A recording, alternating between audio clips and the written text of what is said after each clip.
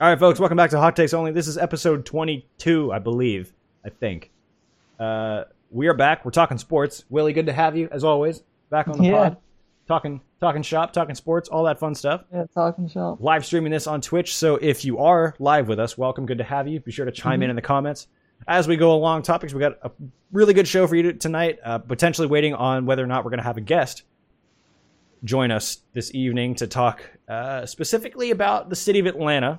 Potentially, but if he's unable to join, I can still hold that part down. I mean, Willie, you and I know as well as anyone that I will hold it down for the state of Georgia, for the city of Atlanta, when it comes to sports every day, twice on Sundays, every day of the week.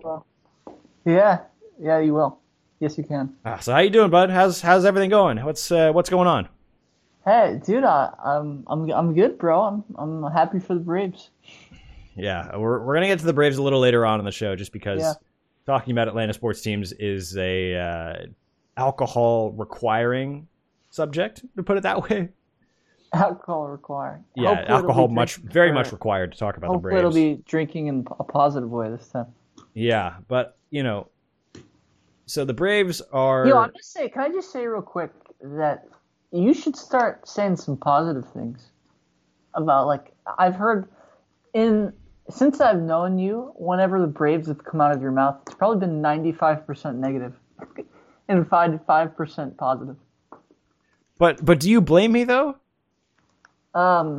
Because you saw what happened. Okay, because you're spoiled. You've gotten used to a high standard of living of division titles and playoff appearances. So I see that point. And I understand it. It's one that's been thrown back in my face repeatedly by people I know and people who I talk to sports about sports with. But you have to understand, the one thing with Atlanta sports is, if there's one thing they're expert at, it's choking in big moments. And at what point do you say, well, okay, we're not the best team in baseball, so we're not really going to give it a go?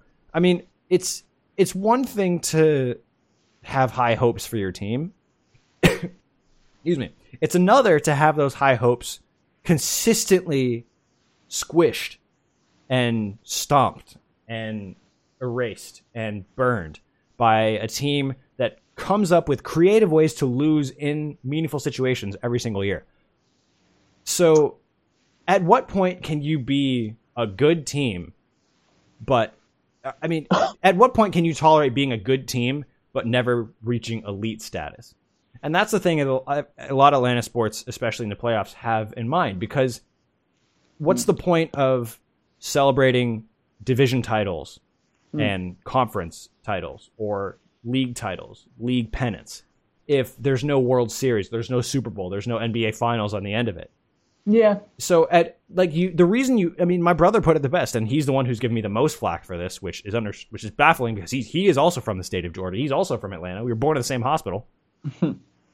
Why on earth would I have any reason to believe that this is going to be different? He's giving me the grief that, you have to count your blessings as you have, and that's true. But why do you watch sports? You watch sports to win, because you want to see your teams win. And when your team consistently breaks your heart, I mean, at what point do you just stop caring? Because you know what the outcome is going to be, because you've seen it over and over and over and over and over and over and over again. Yeah, no, I mean, I think it's the classic conundrum as a sports fan, right? But if you ask me, I'd still rather have that position, even if you don't feel good about the team, where they're in contention and they're putting themselves in the conversation versus, not making the playoffs or not very good. I'd still rather be in that former part, even if you don't feel confident in their ability to succeed. Well, so here's the interesting thing, and I don't want to curtail your take on this, because I know from being a lifelong Browns fan, that's probably not the easiest thing to kind of hear someone rebuke that. But let's consider the fact that 3.5 years ago, in the Super Bowl, the Atlanta Falcons produced the single biggest choke in the history of the National Football League in one single game. In the Super Bowl, blowing a 25-point lead in the second half, basically all in the fourth quarter. Yeah. So Atlanta fans know what that's like. At the same time, people who are sports fans, or people who are fans of an entire city and only that city's teams. So pretty much myself with a couple exceptions. The Atlanta Hawks, the Atlanta Braves, and the Atlanta Falcons. Of those 3 teams, all of them have been complete garbage at least once in my life. For at least one stretch of more than one season. All of them. Every single one of them. And at what point do you just go, well, yeah, they're bad. Whatever. We're not going to win. We're not going to play for a title. It doesn't matter. You can just laugh it off. But I get it. It's another thing when that's a team consistently for decades. But the other thing is you can laugh off mediocrity easier than you can laugh off blowing a 25-point lead in the Super Bowl or giving up 10 runs in the first inning of an elimination game at home. There's the difference between being a fan of a team that doesn't win and being a fan of a team that consistently loses in really ridiculous ways in moments that matter. True. That to me is the big thing. And I understand the alternative perspective. It's a really tough thing to have to deal with. And my dad has been a lifelong Browns fan. He remembers when they won championships in the early 60s. He remembers what that was like. And then the Super Bowl era just doesn't have the same effect to it. They don't have the same sort of success. They're not able to duplicate it. And they go through several periods of transition. They go through ups and downs. And it just becomes a situation where the team becomes a laughingstock of the NFL. But at this point, right now, this season, who is the one team that everyone is laughing at the most? It's definitely the Falcons. It's the Atlanta Falcons because they should be 2-2. They very well should be 2-2. Yeah. But they're not because they choked. Plain and simple. Mm-hmm. They choked months ahead of schedule, which is not a good thing. It's not a good thing to choke in big moments, period. But for them to do it in the situations that they did, to me, has been one of the hardest things this year. And why Dan Quinn is still in charge is beyond me. Because the argument is always, well, it was one scenario here, one scenario there, but by and large, we're the better team. No, I'm sorry. You're not. American football is not a sport where you can thoroughly outplay your opponent for the entire game. Yeah, the margin for error is very slim. Mm-hmm. Yeah. You can't, like in soccer, you and I know this, you can outplay the other team for the entire 90 minutes and still lose 1-0. Mm-hmm. You can't do that in football. No. You can't outplay an entire team for 59 minutes and still win. If you outplay another team, you are beating them into the ground. And they have very little chance. That was so bizarre about the Cowboys game. Mm-hmm. That's a great example of that. It definitely defied the odds there. And you think, okay, so this loss was bad. It was sloppy on all sides of the ball. We're going to be better next week. What happens the next week? The exact same thing. What reason do I have to believe that this franchise is going, that the entire city is going anywhere but backwards when it comes to, getting back to big moments and then just ultimately bleh. I mean, yes, I might sound spoiled, and my roommate has also given me grief for this, but I'm not going to apologize for having a take that's rooted in the fact that my team blew a 25-point lead in the Super Bowl. Like, give me a break, please. Yeah. And I think what's tough about I just think what's tough about that, particularly from a perspective of football, is that, the NFL, the turnover is very high, the competition, it's very competitive. Like every year, different teams, are good. There's a real competitive balance, and also the fact that the postseason is single elimination. So it's tough because you don't see the consistency of other sports. So like teams will have stretches where they'll make the playoffs a couple years in a row, but very rarely, with the exception of some teams, do it's harder to maintain excellence in the NFL. So when they had the chance, you would have hoped they would capitalize, right? It's easier in other sports to keep that level of success going. You would hope. You would well and truly hope so. Yeah. And I was thinking about this yesterday. The one silver lining for the Falcons specifically has been the fact that they were the only team in a long time to make the playoffs the year after losing the Super Bowl. Wow. You think of the Rams last year. didn't make the playoffs the year after they won the Super Bowl. Eagles, same thing. Yep. That's not going to happen for, I think, the Ravens. The Ravens are going to, or not the Ravens, sorry. The Niners. I think the Niners are going to make the playoffs. Mm-hmm. But they haven't started out promising. And there's this kind of hangover from playing in the Super Bowl that didn't translate in that first season to the Atlanta Falcons until now. And now it's a combination of poor draft choices and poor coaching, and I am almost out of words to talk about it. Like, I want to be excited for the Braves. I really do, but there's always that part of me that's just like, I know exactly how this is going to end, and I'm not going to be surprised. Part of it is a defense mechanism. Yes, I'm not going to argue with that. Harrison, you can probably speak to this too. Fresh off a solo game of Warzone with 14 kills. Shout out to my guy Harrison, who's supposed to join us on this show. Speedy, thanks for the follow, my guy. Welcome to the channel.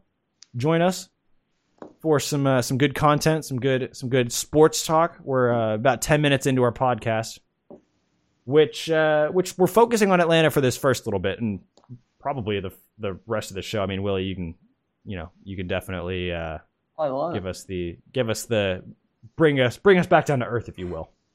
But you know what? I think here's the thing, and I think from an Atlanta perspective, I think this is one thing you should really be grateful for. There is not one. So if you think about, okay,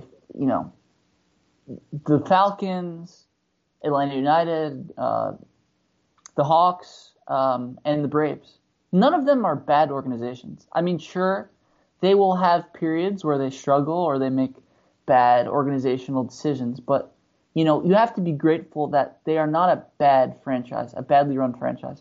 And that's the most frustrating part about being a fan of a team like, the Browns, for example, right? Is it's just like you truly don't have hope sometimes because you just can't trust that they're going to consistently be good, or that they, if they have a bad year, they're ever going to recover. With these other teams, like even if the Falcons have a bad year or two, in a couple of years they'll be fine. They'll right the ship. Same thing with the Braves. They had a period of lulls and they got back to earth. But that's the good thing about being an Atlanta sports fan. If there's a consolation, is they're all good organizations. I mean, I would agree for the most part. And I would also say one thing, which is that they don't have bad ownership too. That's another thing. In some sports, there are some owners that are like really, really bad from a sports like winning perspective. Mm-hmm. Well, I do hear that, and I want to quickly shout out all of our new followers in the chat. Thank you guys for coming out, Spectate. Thanks for joining us. Yeah. Just into our podcast recording. The one thing I want to counter with though is we'll start with the Braves. So the Braves have consistently, at least in my lifetime, been one of those teams that has a will to win that is almost always stunted by a desire to balance the books. And what I mean by that is the most important thing to the Atlanta Braves is not how many World Series titles they have. It's not winning. It's consistently turning a profit. And I say this as someone who wants the very best for the franchise, who wants the very best for the team, for the city. The Atlanta Braves care about money more than they care about winning. And that has led to a series of issues attracting top talent to the franchise, to the organization. You think of the big deals they handed out to Marcell Ozuna and Cole Hamels. They're 1-year deals. Okay. And how long they stay is going to be contingent on their success. At the same time, you have Josh Donaldson, who last year put up a phenomenal year for the Braves. Yep. And ended up signing in Minnesota for more money than the Braves were willing to offer. I'm sure Marcell Ozuna is going to have the same thing. The Braves are going to offer him a certain amount. He's going to go for another amount on the free agent market, probably to an American League team who has more money and has a need for a power bat in the lineup. And at the end of the day, it comes down to not being financially lenient and understanding that winning creates money. Winning pays, literally. Not only bonuses from the league and TV revenue, but in general, just having a winning organization draws fans. It literally picks up people on the bandwagon. And that's the thing that Atlanta has never had in any of its sports. And obviously some of the other clubs in the city are a little more, not down to earth, but I guess just they're better about it. But for the most part, it's just it's not great. The Falcons are an exception, though, because the Falcons paid Julio Jones and they paid Matt Ryan, and they're still trash. So I think you bring up a really interesting point, Owen. Now, don't get me wrong. So here's the thing. I think, in my opinion, that GMs and personnel people in sports, when they really deserve the criticism, is from bad trades. And don't get me wrong, like, the Braves have had some bad trades. Nate McLouth, Charlie Morton at one point. Trades that have, and that's the stuff that, you can really criticize. But when it comes to big contracts, I firmly believe that if you win, it's all worth it, even if you overpay, and even if those players are not worth their money in the years they don't win. And I think the players you mentioned are really good examples. Like, if Josh Donaldson, now I understand it's different this year, but, or Marcelo Ozuna, those guys, yes, particularly Donaldson, making a lot of money. But if they were to win, it's all worth it. They don't have to apologize, say they're sorry. I'm using what Brian Windhorst said about some of the contracts that the Lakers gave. And I think it's very true in this case. So, and so I understand when it comes to maybe, big free agents, maybe they can splash more. But when it comes to role players, you never know when those role players can make a difference. I know you hate to see it, right? But I'll give you another good example. I mean, if, Nick Markakis were to play well and the Braves win, I mean, there you go. Don't get me started on Nick Markakis. Don't get me started on Nick Markakis, please. Please don't make me talk about Nick Markakis. Okay. He went to high school like 15 minutes from my house. He's an Atlanta guy, born and raised. Like, he grew up in Atlanta, went to high school near me. But prior to this year, in the 4 years he played, 4 years he played for the Braves, whatever it was. In his career as a member of the Atlanta Braves, you want to know how many hits he had in the postseason? Not very many. 4 total. Sure. He already has 3, I think, this year. But this year has been kind of an aberration, more so than the norm. And I want to hammer that point home that not only did the Braves pay Nick Markakis $11 million a year for 4 years, they immediately gave him Jason Hayward's number. Jason Hayward, who grew up a Braves fan, who came up through the Braves organization and openly said when he was a member of the Atlanta Braves, I want to stay here. Yeah. And the Braves understood that they didn't want to pay that much money for Jason Hayward. And in the first couple of years, the deal worked out. But it's hard to tell because you took a player who was comfortable in Atlanta immediately out of his comfort zone. And that, I'm sure, applies to any profession. But athletics and sports specifically, if you are not comfortable, how can you be expected to perform at a high level? Sure. That to me it was a little bit of a slap in the face for people like myself who grew up fans of Jason Hayward and who's just like, this is the next big guy in the Braves organization. Sure. And to see the Braves basically blow up a team in 2013 that won 93 games and won the division. Yeah. Lost to the Dodgers, and the next year had a down year, won 79 games. I think it was 3 games under 500. Or 2 games under 500. It's not the end of the world. But then they blew up the whole thing. They traded BJ and now Melvin, I guess, and Justin Upton. They traded Craig Kimbrell, Jason Hayward, and Andrelton Simmons. They traded the entire core of that team except for Freddie Freeman.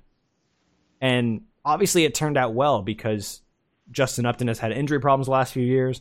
Simmons has been one of the only players from that has really gotten better since he left Atlanta. Yeah. Well, Mike Minor, right? Wasn't Mike Minor on that team? Mike Minor was up and down.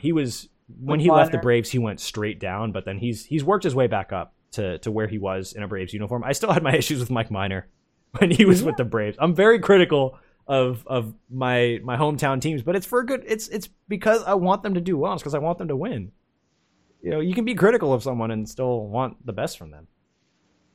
Yeah, that's fair.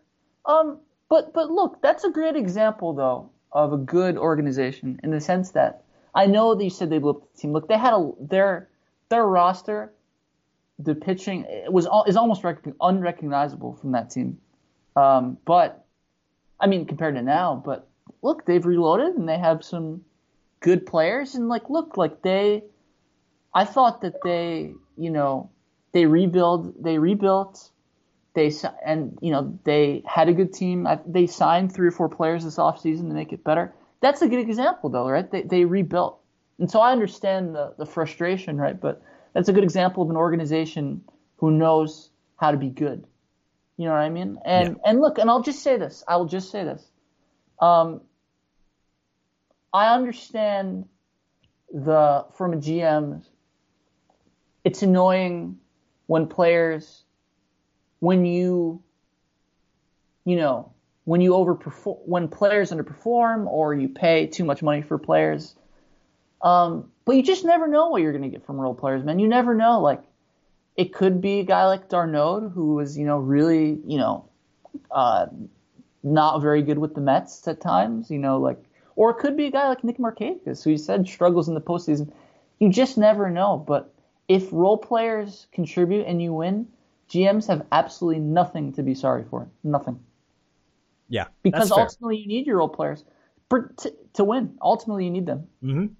No, that's very true. You need the 10th guy off the bench in baseball. You need that reliever in the bullpen. Travis d'Arnaud has been probably, would you say, the best player for the Braves? Most consistent throughout the postseason, yes. Postseason, okay. Yeah, most consistent for sure. What do you think? Is he the 9th best player in their lineup? Honestly, no, he's one of those sneaky good players, I'd say. And I apologize for any non-Braves fans in the chat. We're just in the middle of the postseason, and as a baseball fan, we can't help but not talk about it almost excessively. Yeah. We're about to have Harrison join us on the show, our special guest. Surprise. One of my closest childhood friends at collab, 20 years in the making. I say that jokingly. We've known each other forever. Yeah. But still. So we do want to hammer home a couple more points on the Braves, though, because I think having him on is going to focus heavily on the Falcons and the Hawks and just the football and basketball in general. Sure. With the Braves, one of the things I will say is that, yes, I can kind of sleep at night knowing that eventually the team is going to be contending for postseason spots. Mm-hmm. It's the whole not winning a postseason series since 2001 that kind of irks me a little bit. And last year was the best chance we had, and we really should have won that series if it was not for the bullpen. That game was not on Foltynewicz, or that series was not on Foltynewicz entirely. He had a big part to play in it, and I'm still a little salty that he was given the ball in Game 5. Mm-hmm. It's the bullpen in Games 3 and 4 that let leads slip against the Cardinals. Yep. That created the problem in the first place. And the guy that the Braves went to be the stopgap and to stop the bleeding and to get us going is just not good enough. And he's no longer with the club.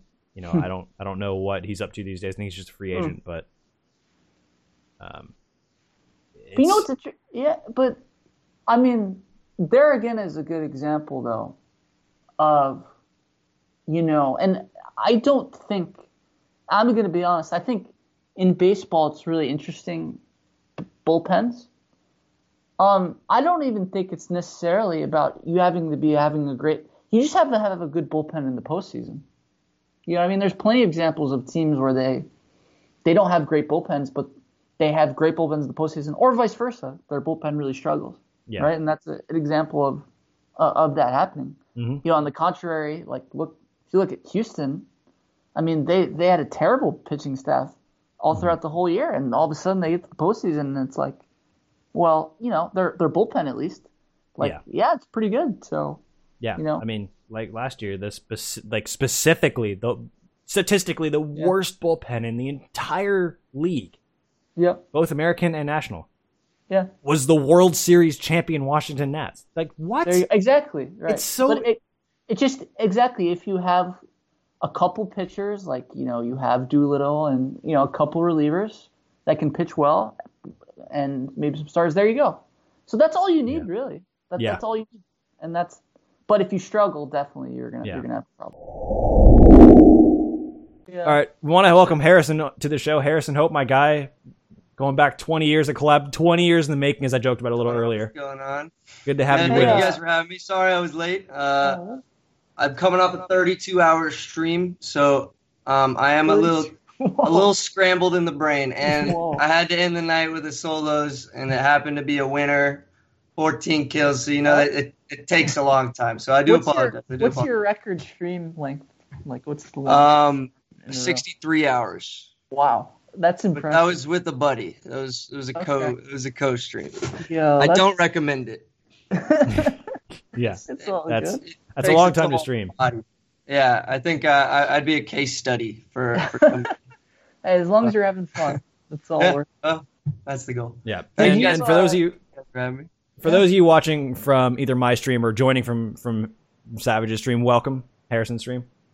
Welcome. Good to have you. If you have not checked out his Twitch account, go do that. He's streaming like all the time. It's like I'll be at work and I'll be like, yeah, all right, I'll pop on this stream. Come say hi. What's up? But it's good to have you because it's a great day to talk about Atlanta sports. We've been rolling on this for like half an hour, just trying to figure out what to make of this whole situation. I know you're a lot more optimistic than I am, especially in this case. But and I was thinking a lot about our Twitter conversation today, because you were talking, if the Braves don't win the World Series, it's heartache all over again and it's a bust. And I was saying, it's not like the Falcons. It's however far they get, I'm rooting for them. We'll take any win we can get at this point. Boy, we look good. And my hopes are as high as they could possibly be. This is our year. Wow. I can't say it any differently. So I'm ready to get hurt all over again. But I don't know, man. We want LA. Come on through. That's who we're getting. Wow. Okay. So Harrison, are you on the kind of are you on the I guess scared are you optimistic about the team or are you kind of scared? Are you scared?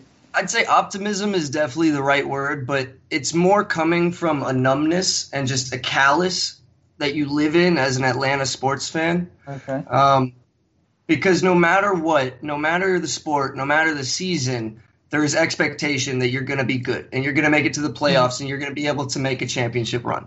And that's always the expectation because we have talent, because we have a city that, even though in years past has been tough to get to games, is supporting these teams. And they are, therefore, back in the community. So it's a nice cycle. So there's always that expectation. And that's what just absolutely takes it out of you. This year, the Falcons, what the hell are we, man? We had 10 first-rounders on our offense, and we're 0-4, and not a single one of them knew that you need to go grab the goddamn football on an onside kick before it get what are we doing here? So it's just so tough because it's always something so minute like that where it's just like, why can't we be great? Why can't we be great? Why can't we be great? Oh, pick 6 on Tom Brady to go up 21-0 in the Super Bowl. This should be the greatest day ever, only to be followed by absolute travesty. So my number one rule, and what I like to tell people, is that if you are a fan of Atlanta sports, number one rule is that you have to remember that we're not allowed to be happy. Yep. No matter what happens, no matter how good things are looking, in the end, we're not allowed to be happy. So, okay, Atlanta United wins the championship. You go to that parade. and you feel like there's a hole missing because you're like, God, I was supposed to be here a year ago for the Falcons. And you're just reminded of that absolute downfall. And then Joseph Martinez tears his ACL, and things start to trickle down because you're not allowed to be happy. The Atlanta Dream, 3 finals in a row. Didn't win a single one because you're not allowed to be happy. And I mean, you know Owen, and I know Owen's talked about it a lot. We could go down the goddamn list of the reasons why Atlanta fans truly and ultimately will never be happy. But, I think it's a world we live in now, and we're content with it because at least we're relevant, I guess. Yeah. And what are your thoughts on that, Owen? I mean, that's the thing that Willie and I were talking about earlier. Is just like the one silver lining we have is that, like, yeah, we're in the national conversation pretty much, not every year, but there's periods where even we'll be bad for a few years. Like the Braves were awful for a couple of years. Right after that whole rebuild, I think it was 2015. Everybody has a rebuild. Like 2014 to 2018, just awful. And then back in the playoff division titles 3 years in a row. Last year we had the 10-run first inning. The year before ran into the juggernaut known as the Dodgers. The Falcons, the less we say about that, the better this year. It's a consolation, I guess, but at the end of the day, and this is something my brother has given me this stance in particular, my stance particularly, is one that my brother has given me so much flack for because he is such a big Browns fan with my dad, that they would rather be the Falcons than be god-awful for forever. But the thing is, you can laugh at mediocrity easier than you can laugh at 28-3. And having that thrown in your face every year. I don't even think we're laughed at anymore. It's just a pity. What about you, Harrison? Where do you stand on? Would you rather be a fan of a team, for the Braves, where the most part they're consistent, or a team that's up and down and is not very good or can be good? To the day I die, I will be happy I'm an Atlanta fan. Okay. And there's so much that goes into it. And maybe that's what sports is, right? It's a roller coaster. It's something that you get so involved in year after year, and it's something that you actually have no control over whatsoever. But it probably is driving you up a wall like it's your actual daytime job. So would I want to be the Patriots? Would I want to be New England? Absolutely not. Get the fuck out of here. You can have your championships, but nobody wants to be a masshole day in and day out because you got to carry that into the rest of your life. I'm happy to be an Atlanta fan because there's so much more that goes into it than the scores, and it's the culture, and it's the passion, and it's getting together with other people and being able to just feel that sorrow and just be able to laugh about it, man. Yeah. It's something that's special. Do you think, how would you guys describe the Atlanta sports fan base? Like, would you say very passionate, very, how would you describe Atlanta sports fans? In 2014, garbage.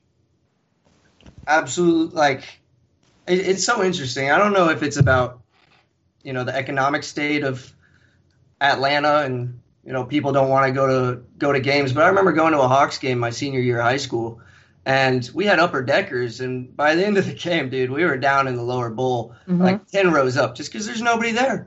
And they just, yeah, go ahead, it's fine, it's whatever. You want to go shoot a free throw at this point? Goodness gracious. And also in that game, there was one dunk the whole game, which is crazy. It's just, the quality of the sport was super low. Dennis Schroeder was our best player. So not to call us a bandwagon city, but there definitely needs to be something to rally behind. And I think Trae Young, even though we're losing, those games are sold out, and those games are fun, and you can feel the electricity. So now I'd say it's a passionate fan base. If you haven't been to an Atlanta United game, you definitely need to get out there. It looks so fun. Oh my goodness, it's an absolute blast. 70,000 people pretending they care about soccer is just the most fun thing that you could possibly enjoy.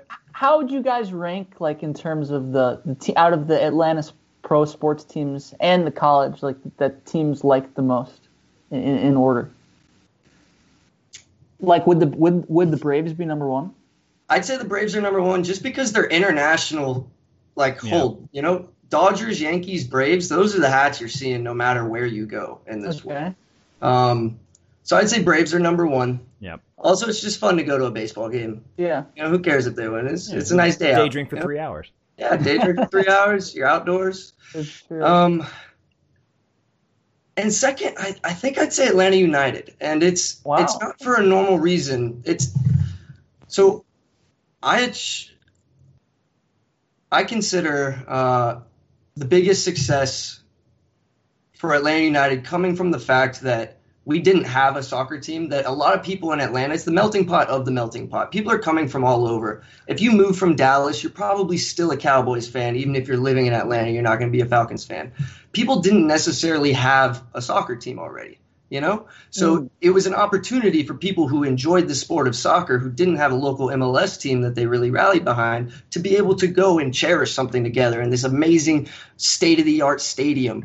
And Arthur Blank, just deep pockets. Good golly, I don't even understand how. I mean, I shop at Lowe's, which is, I guess I shouldn't say that out loud, but so I'd say Atlanta United number 2, just because it's a different type of fan base. It's not just the hardcore Atlanta. It's hardcore Atlanta United. Like I'm Atlanta across the board, but Atlanta United fans are Atlanta United fans. Yeah, and that's something that I've talked about a lot specifically with Atlanta sports, is that they get their own category because the city goes really hard for the team. Harrison, you can speak to this better than I can because I haven't lived in Atlanta in 2.5 years. The city goes super hard for the team. The rest of the country does not care about MLS. And it's going to be that way for a long time. And I do want to get your take a little later on when it comes to more international soccer, but we'll talk about that in a minute. And that's the problem, is that you have a city that Atlanta won a championship. Like we should be celebrating. Like, yeah, we have first championship since 1995. But the rest of the country kind of looks at it just like, soccer, it's MLS, doesn't matter.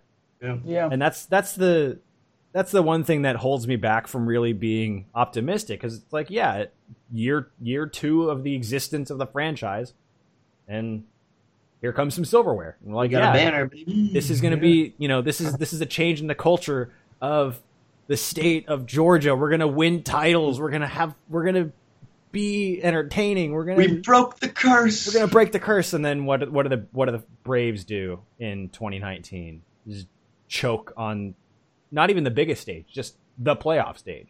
They don't get to the biggest stage. Just massive choke job. And that's part of the reason this year that I've been so hesitant to pick the Braves in both of their first 2 series, because of those 2 teams, the Marlins and the Reds, both of their top 2 starters, and really I'd say top 3 with the Marlins, all of their starters are ridiculous. And for the Braves to somehow outdo them with a rookie, a effectively second-year player, and Kyle Wright, I think he's still a rookie, or is his first or second year, not 100% of the service time. But the point is, there's the expectation that something bad is going to happen, and that has sat with me specifically. And this even applies to college, because the reason people in Georgia, in the South, don't like pro teams as much is because there's college football, and that's more of a selling point than pro football or than basketball or baseball. They're all about college. And it happened in Georgia, too, basically in their own backyard.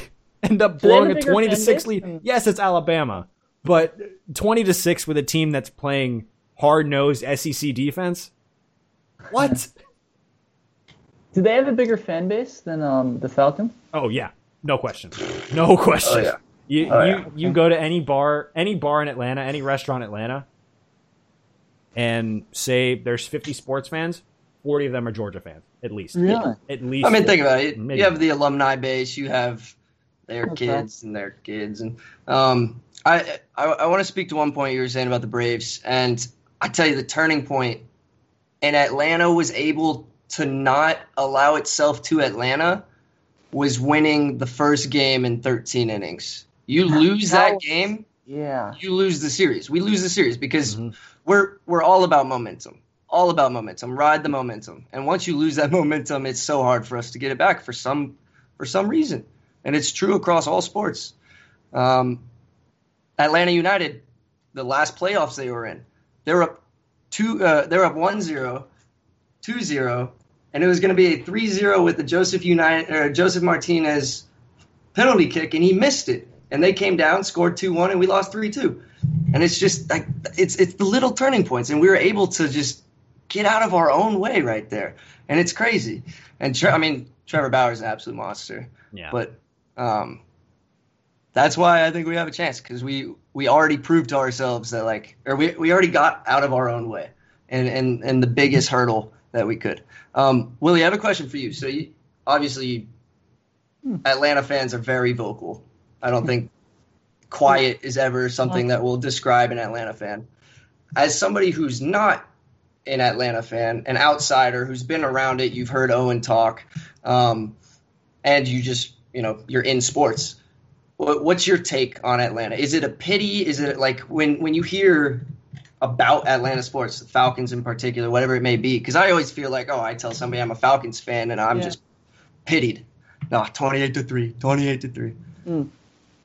Yeah, I would say that it's just look, I really feel for Atlanta fans, to be honest. They're very passionate, and I'm just going to exclude Atlanta United for a sec, just because they're such a new team. Yep. And I can at least speak from some relatable experience where I grew up a Cleveland sports fan because my dad's from Cleveland and he loves sports, and I grew up. And what's really tough about it is that they haven't had one team, excluding Atlanta United, that's really been able to break through.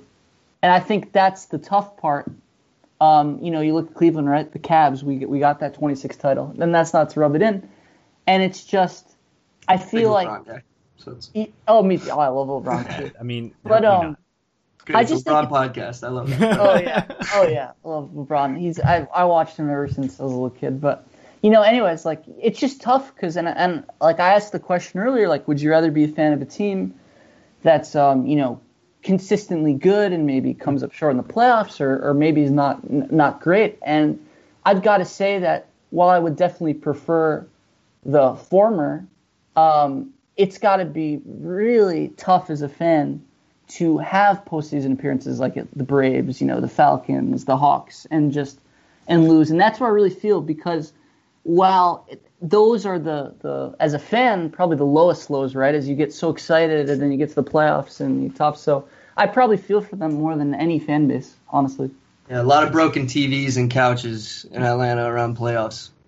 That's for sure. So it's funny. It's funny we mentioned the broken furniture and such, because not to spend too much time talking about that infamous day in February 2017, but I remember watching this game as clear as day. Remember this day like it was yesterday. Watching the game with my college friends in one of our buildings. Had a big group of people all watching the game. Tom Brady throws a pick six. We're up 21-0 against the Patriots. The Falcons weren't even supposed to be here. We were supposed to lose to Russell Wilson. Then we were supposed to lose to Aaron Rodgers. And we ended up in the Super Bowl. Bulldozed both of those teams. And we're up 21-0 on the Patriots. And then 28-3. And my friends are like, dude, you're going to do it. I was like, shut up. Shut up right now, because you have no idea what's about to happen, because I've seen this happen before, and I'm don't even say it's over until it's over. And that's one of the instances where I wish with every part of me that I was so wrong. I wish I was wrong. I wish I could have been in your shoes and seen it coming, because oh boy, I was up at Syracuse. I was watching with Patriots fans. Oh wow. I was beside myself. I was on the phone with my dad at halftime, booking my trip to come home for the parade. Oh, goodness gracious. And then that second half happened. Yep. And the amount of people... Oh. We lost the coin toss, and it was hey, whatever happens, man. And I wanted to punch him in the goddamn mouth. I mean, the Patriots, of all teams, let it happen to the Lions. Let it happen to anybody else. The Patriots, Tom Brady. Oh, and then the worst part about it, and Willie, did you take the Super Bowl class? I did not take the Super Bowl class. Did you? Our professor, Dennis Denninger, had a Super Bowl and Society class. And I took that class. It's once a week on Tuesdays for an hour. And you break down everything Super Bowl related, the effect on the city afterward, literally everything. And the Tuesday after the Super Bowl, I showed up 5 minutes late to class, and people were making bets if I would show up because I have a fat Falcon sticker on the front of my laptop. And we spent that Tuesday class, that hour-long class, listening to the Super FX broken down version of Tom Brady and Julian Edelman talking about, we got this. It's not, and I wanted to fucking kill myself. I've never been it was a living hell. It was an actual living hell because I had to experience it, and then I had to sit in a class for an hour surrounded by Patriots fans. And anytime the Falcons came up after that, Dennis Denninger would just give a little nod to Harrison. Just that's a poor little Atlanta fan in the front. That was a hell loop. See, the one thing I remember about that too is I couldn't even watch the end of the second half, but when the Patriots started scoring, I knew it was over. I didn't watch overtime. Once we lost the coin flip, I went upstairs. Yeah, I was just like, because I had to go. I was on newspaper staff my senior year, so I had to go and sit on an editorial board meeting during the Super Bowl while the Falcons were in the middle of a collapse. So it spared me from the absolute end of it, but I saw the bits where the Patriots were making their comeback, and there was a bit of me that was like, this is nothing new. I've seen this before. It's only going to get worse from here. And to be honest, it hasn't gotten worse. It's just stayed at that level. And it's a pretty bad spot to be in, just at a baseline. I can't talk about the day in detail because the same level of rage just fills, and just it's amazing. It's amazing the effect that sports have on you.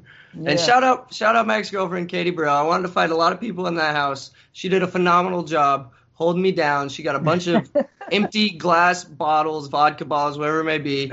And we went out, and I got to chuck those bitches into the street and against a brick wall. And she did a phenomenal job handling Harrison. Because I was a wildebeest that day. That was tough, man. Yeah. And we'll forever share. Just like everybody will be able to share 2020 in a pandemic. Oh, 2020. We have 28-3. Yep. And that's our COVID. That's our fire. That's it for us. That's the thing. The one thing that keeps us going. It's like, as bad as this is, not 28-3. What was that one tougher than the Bulldogs against Alabama? Oh yeah. Yeah. I think just because I imagine if you went to Georgia and it was life, because it is life for those guys. Holy shit, it's crazy. Bulldogs fans are 100%. The most obnoxious in the country. Thank God I enjoy the Bulldogs, because that would suck so much to have to listen to. Yep. That one just hit on a global scale, dude. Like it. Yeah. So the one thing I'll say about Georgia, and obviously none of us went there, and I grew up with the reputation of having hated Georgia, but we can get into this later, but when you have a choice between Georgia and Georgia Tech as far as teams you want to support from the state of Georgia, teams that remind you of home when you're 2,200 miles away from home, you're not going to go with Georgia Tech. Yeah, to be fair, they have a good baseball. They have a good tennis program, and they have a good baseball program. But football is always lacking. College football is the thing. So Georgia, and I remember watching 2013, they weren't a good team that year. So it's not all because they're good. They were not a good team my freshman year. But with Georgia, it's one of those things where, yes, Saban and Belichick are very much cut from the same cloth, but Alabama's dominance in college football is way beyond the Patriots in the NFL. Way beyond. Because it's not just recent with Alabama. Their dominance goes back decades. They have, 17 national titles? And the Patriots have 6. Yeah. So not only does they're it go the back Yankees, longer, except they actually still win. Yeah, no, and they play in an era where it's not just 2 teams now, and they've won in an era where it's not just 2 teams. Looking at the 1920s and the 1950s Yankees. True, but I mean, let me ask you this: like we own a score, like we officially have claim to 28-3. What other event has led to that? Maybe Yeah, that's a good question. Cumberland losing to Georgia Tech 222-0, just because that's a number that'll never happen again. But 28-3 is officially ours, so suck it. Yeah, wasn't there a team in the NFL last week? They Bills. the Bills were winning 28-3, or they were losing. They were up 28-3, and they almost blew it, and then they ended up. And there was a funny meme. It was the Bills logo fading into the Falcons logo, and they said "psych," and it went back to the Bills because they won. I do have to ask this question, and I don't mean to be mean. I just have to ask this question. So while we have Harrison on here, where do you, in that game, place the blame? Do you place it more on the coaching staff, or do you place it more on the players?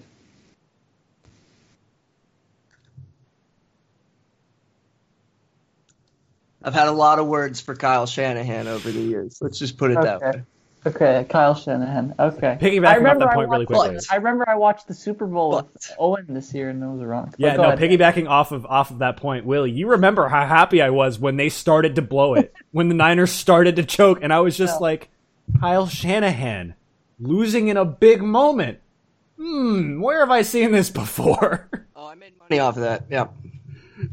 Yeah. Well, I don't know if you've seen this image. The other is Devontae Freeman. Okay.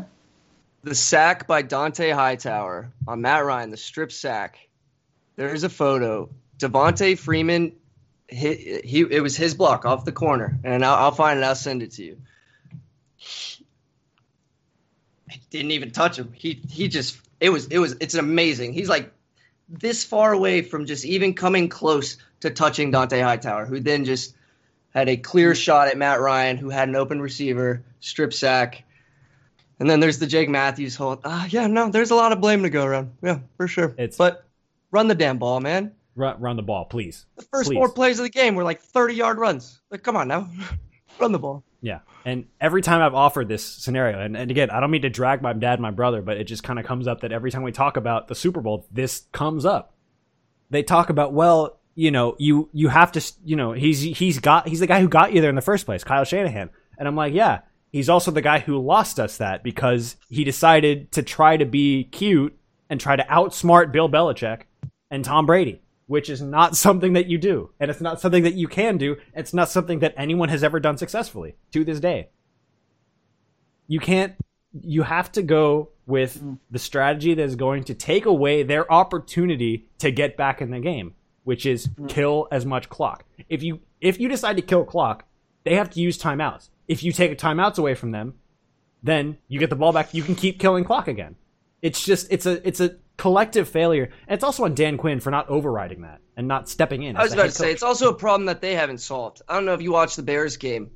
We're up 2 scores, and we have 2 3-and-outs that take like 30 seconds total off the clock.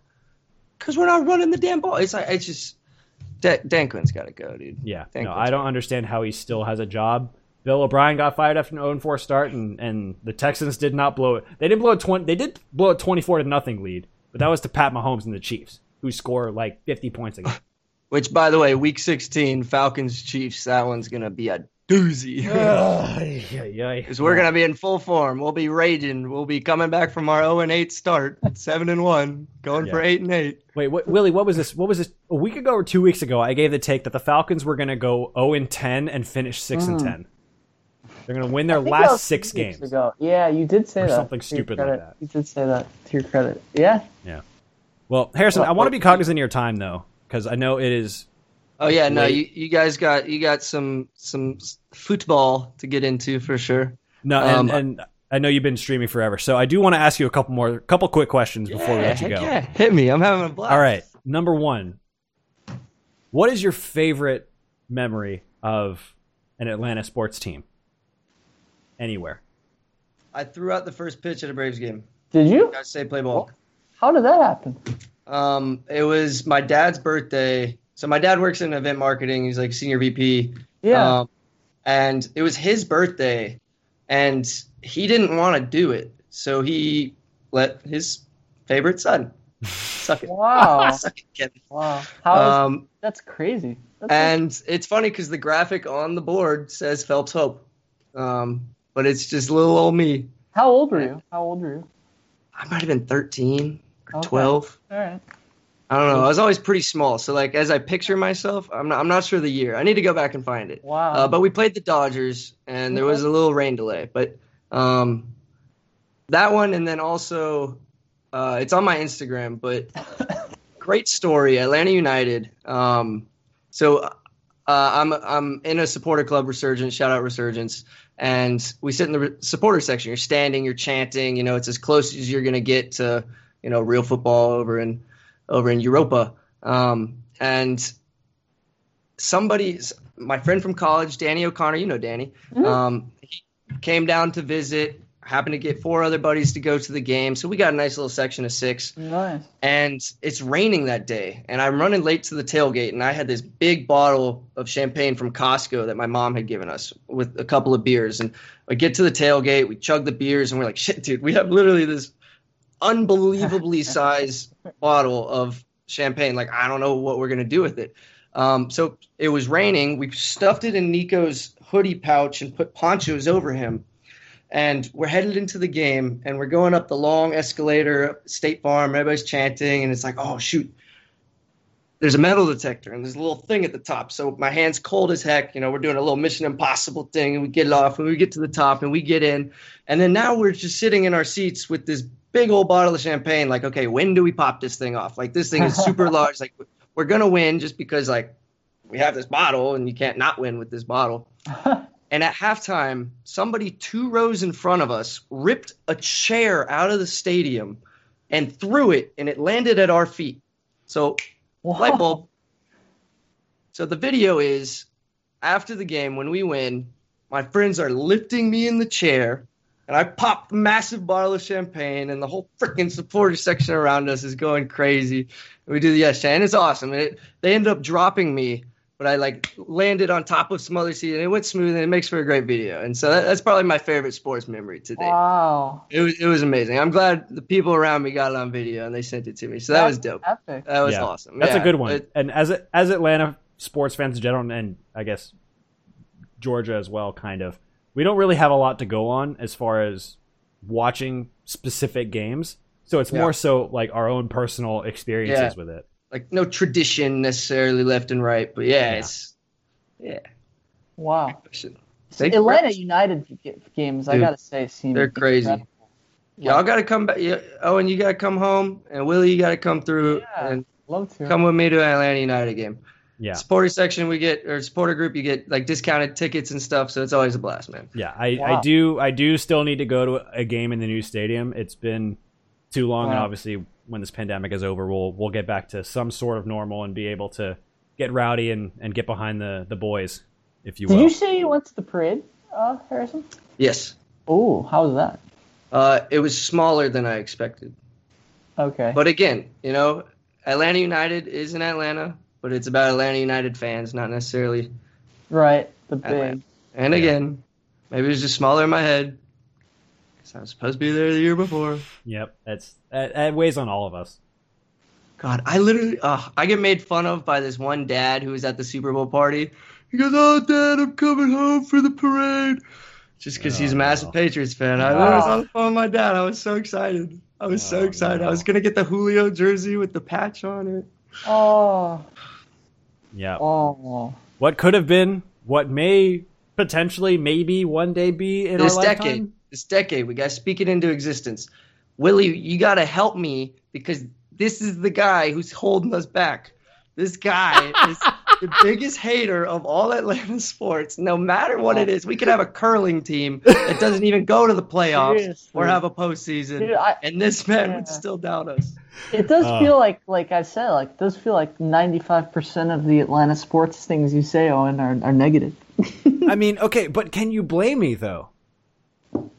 The Super Bowl, the Atlanta Hawks existing. I mean, you're not wrong. We're not quote unquote winners, but so it's not so much hate as it is just pessimism based off years of expecting the worst, expecting the best, and seeing the absolute worst on a consistent basis. Except I know that Owen will cry when we win a championship because it'll mean that much more. When one of the big three win a championship, I'm going to cry. Hell yeah. And then I'm going to spray myself in champagne because why not? And honestly, it'll all be worth it. All the downs, all the downs will be worth it. Like the 28-3 would be worth it. Honestly. Only one that will make that worth it is if the Falcons win. Yeah, it has to be the Falcons, and it has to be a big comeback. It can't be. That's the only way it has to happen. Or a blowout. Yeah, because it was. You have no idea how cocky I was, because what we did to Seattle and Green Bay when we went up 21-0, I was looking at people who were shocked, and I was like, "Are you kidding me? We're the fucking truth." Excuse me, like this isn't shocking. Look what we've been doing. Like, we are the truth. We are the absolute best offense ever. Like, it was an amazing year, an amazing year. Yeah. I don't think I'll ever feel that confident as a sports fan ever again. And just for Atlanta to Atlanta, it's amazing. Yeah, puts a bow on everything. Rule number 1: we're not allowed to be happy. No, we're not. Potentially best offense of all time. Nope. You're not allowed to be happy. Greatest wide receiver of all time, can't be happy. Oh yeah. And sorry, Billy, go ahead. Oh no, I was gonna ask Harrison. Like, it was Julio Jones, or who's your favorite Atlanta athlete, sports player? I have, out of Atlanta athletes, I have a Julio and a Trae jersey. Trae Young. So I think those two. I mean, Trae Young is supposed to be a junior in college right now. Yeah. And the numbers people don't give him enough credit for that. When you think about it, it's amazing. It's amazing. I will die on a hill for Trae Young. Yeah. He's got potential to be really, really good. That's for sure. Yeah, I mean, the thing with the Hawks is they're building something for sure, because they are. Travis Schlenk was the Warriors' assistant GM, and Lord knows what they built. So yeah, and the job I had before I quit in February, I got free tickets to Hawks games, and they were great seats. Yeah. Like, I love going to Hawks games. And, oh man, yeah. I got some dope Hawks swag. Like, I love it. I love Hawks games are super fun also. They're fun. Especially now. Like, it's electric. It's electric. Oh, yeah. People love, and Trae Young is so fun, man. He is. That kid is a beast. Like, he's a player. Who else throws the ball through professional athletes' legs and then just drains it from the baseline? Oh, yeah. Come on, no, this kid's got swagger, man, and Atlanta needed that. And the cliche question of Luka and Trae, and sorry, I know you guys gotta get rolling, but it wouldn't have made sense if Luka was in Atlanta and Trae was in Dallas. The cards fell how they needed to, and I'm excited. Yep. And I hope they both have long careers, and they're both chasing the greats, not each other. So it's gonna be good. They're always going to be defined by that trade. Like, people are going to be talking about unfortunately, that. But that's put on us. That's put on by us as fans. I don't think that they truly feel that way. I think as sports commentators, which every goddamn person in the world is these days, whether they're good or not, Colin Cowherd. We put that pressure on them, and I think it's important these days that these athletes can see past or just not even hear the takes on social media. So, especially Carson Wentz, who can't throw a goddamn. So much shade. I love it. A couple more, and these are quick. In the spirit of our show, which we call it Hot Takes Only, what is your most controversial, going to upset people, just ridiculous take of any sports take, or just any take?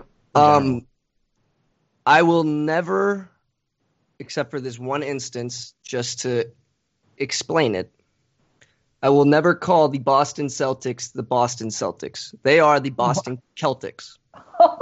Forever and always. They're the Boston Celtics. Wow. Look it up, dude. There's no reason that we whitewash that. Literally no reason that we change that word. Makes no sense. I like it. And I went to a game with my Boston friends, and I said it once, and it pissed them off. And anything you can do to piss off a Boston fan is a beautiful thing. Are they your friends' massholes? Oh, absolutely. Absolutely. So I will forever say the Boston Celtics, and I have for the last 3 years. So I love that take. I love it. Yeah. I love it. Okay. And then the last one. It's tough to spell out because it's spelled the same. Right? Yeah. And the last thing before we let you go is if you could go back in time, or whatever you want to call it, and go to any sporting event live and be there, any moment in any sport, anywhere, and just be there, which one would it be?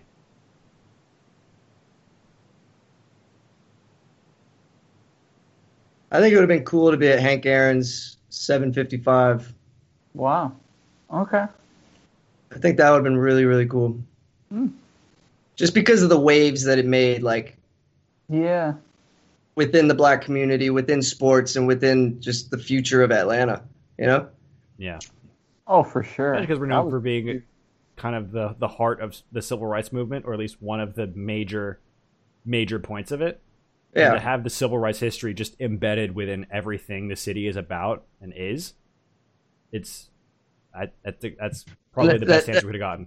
That may seem a brown-nosed answer coming from a white guy, but, like, you know, I was the minority in high school. You know, diversity was something that I almost didn't get because I almost went to a private school and I went to a public school and I was the minority. And honestly, diversity is something that you can't put a price tag on. Like, it's amazing to me, people that don't have interaction with different culture. It's unbelievable.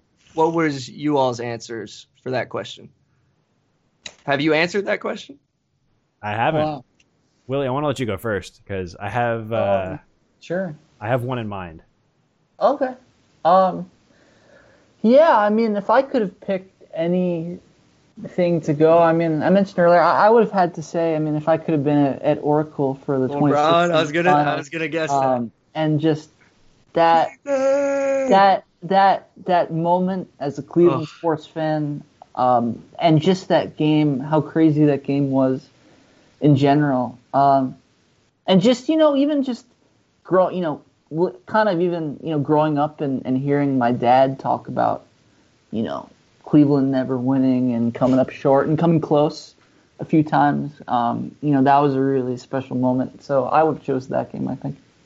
Speaking of heartbreak, imagine being that close with LeBron James. You have the potential GOAT, and he books it to Miami before he gets you a championship. So you know what? I'll tell the story. And look, I love LeBron. He's my favorite athlete. And he's on the court. Like, I love him on and off the court. I will admit, I did burn the jersey. Oh, I burned a shirt. You burned it. Wow. I did. Willie. Now, to be this is not an excuse. It was more just out of sadness. But I was at my friend's house, and he had a bonfire pit, and I just threw it in there. Heck yeah. And but you know what, man? I mean, coming back. Good for him. Yeah, that was Love that. What are your thoughts on Kyrie? Just Yeah. You know what? I have and look, so I'm just geeking out a little bit. All right. So it's really interesting. So good and bad. So I'll start with the good.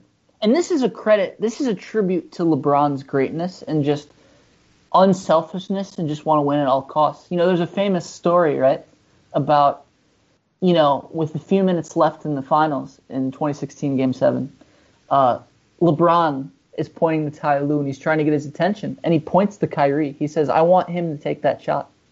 And I firmly do believe that, you know, Kyrie, what he did for us in 2016, and just he was a perfect Robin to Batman. I mean, I don't perfect. He was absolutely perfect. Look, people are talking about. I understand, you know, people are talking about who's LeBron's best, you know, teammate. I understand. Some people say Dwayne Wade. Some people say Anthony Davis. I personally think Kyrie. 100%. But but on the other hand, you know, look, the truth is that when Kyrie was with the Cavs, without LeBron, the team was a disaster. Mm-hmm. And, you know, he was a little mature and he went to Boston. That didn't work out. So I firmly do believe that I do hope that he gets his maturity and his act together, because otherwise he has so much talent now. Long road. Yeah.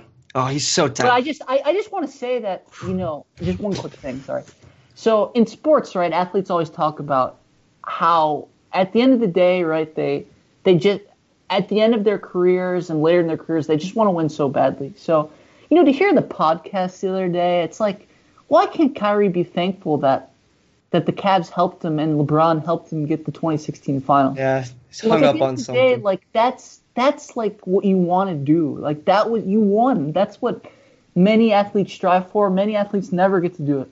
And you did it together. So why don't you be thankful for LeBron? And it's different than like how LeBron and AD are doing it this year. Like they built that together. LeBron built Cleveland, and then Kyrie took over in Cleveland while he was gone. And then they just it was so beautiful. It was so beautiful. Yeah. So beautiful. And the 3-1 comeback and Kyrie's my favorite player. And that game 5. But he's become a villain and it sucks. That game 5 was one of the greatest performances where 40-40, holy cow. I mean, that was absurd. Absolutely absurd. Yeah. All right. Well, Owen, what's your sports moment? So this one, it might come out of left field a little bit because it's not Atlanta related. Wow, okay. But that's mostly because we don't have a lot of historic moments outside of Hank Aaron, and I don't want to, duplicate that. As cool as it would have been to be there in the 1970s with a black baseball player in Atlanta breaking a record that was held by a white player by the Yankees in the 20s. So I grew up a big David Ortiz, Manny Ramirez fan.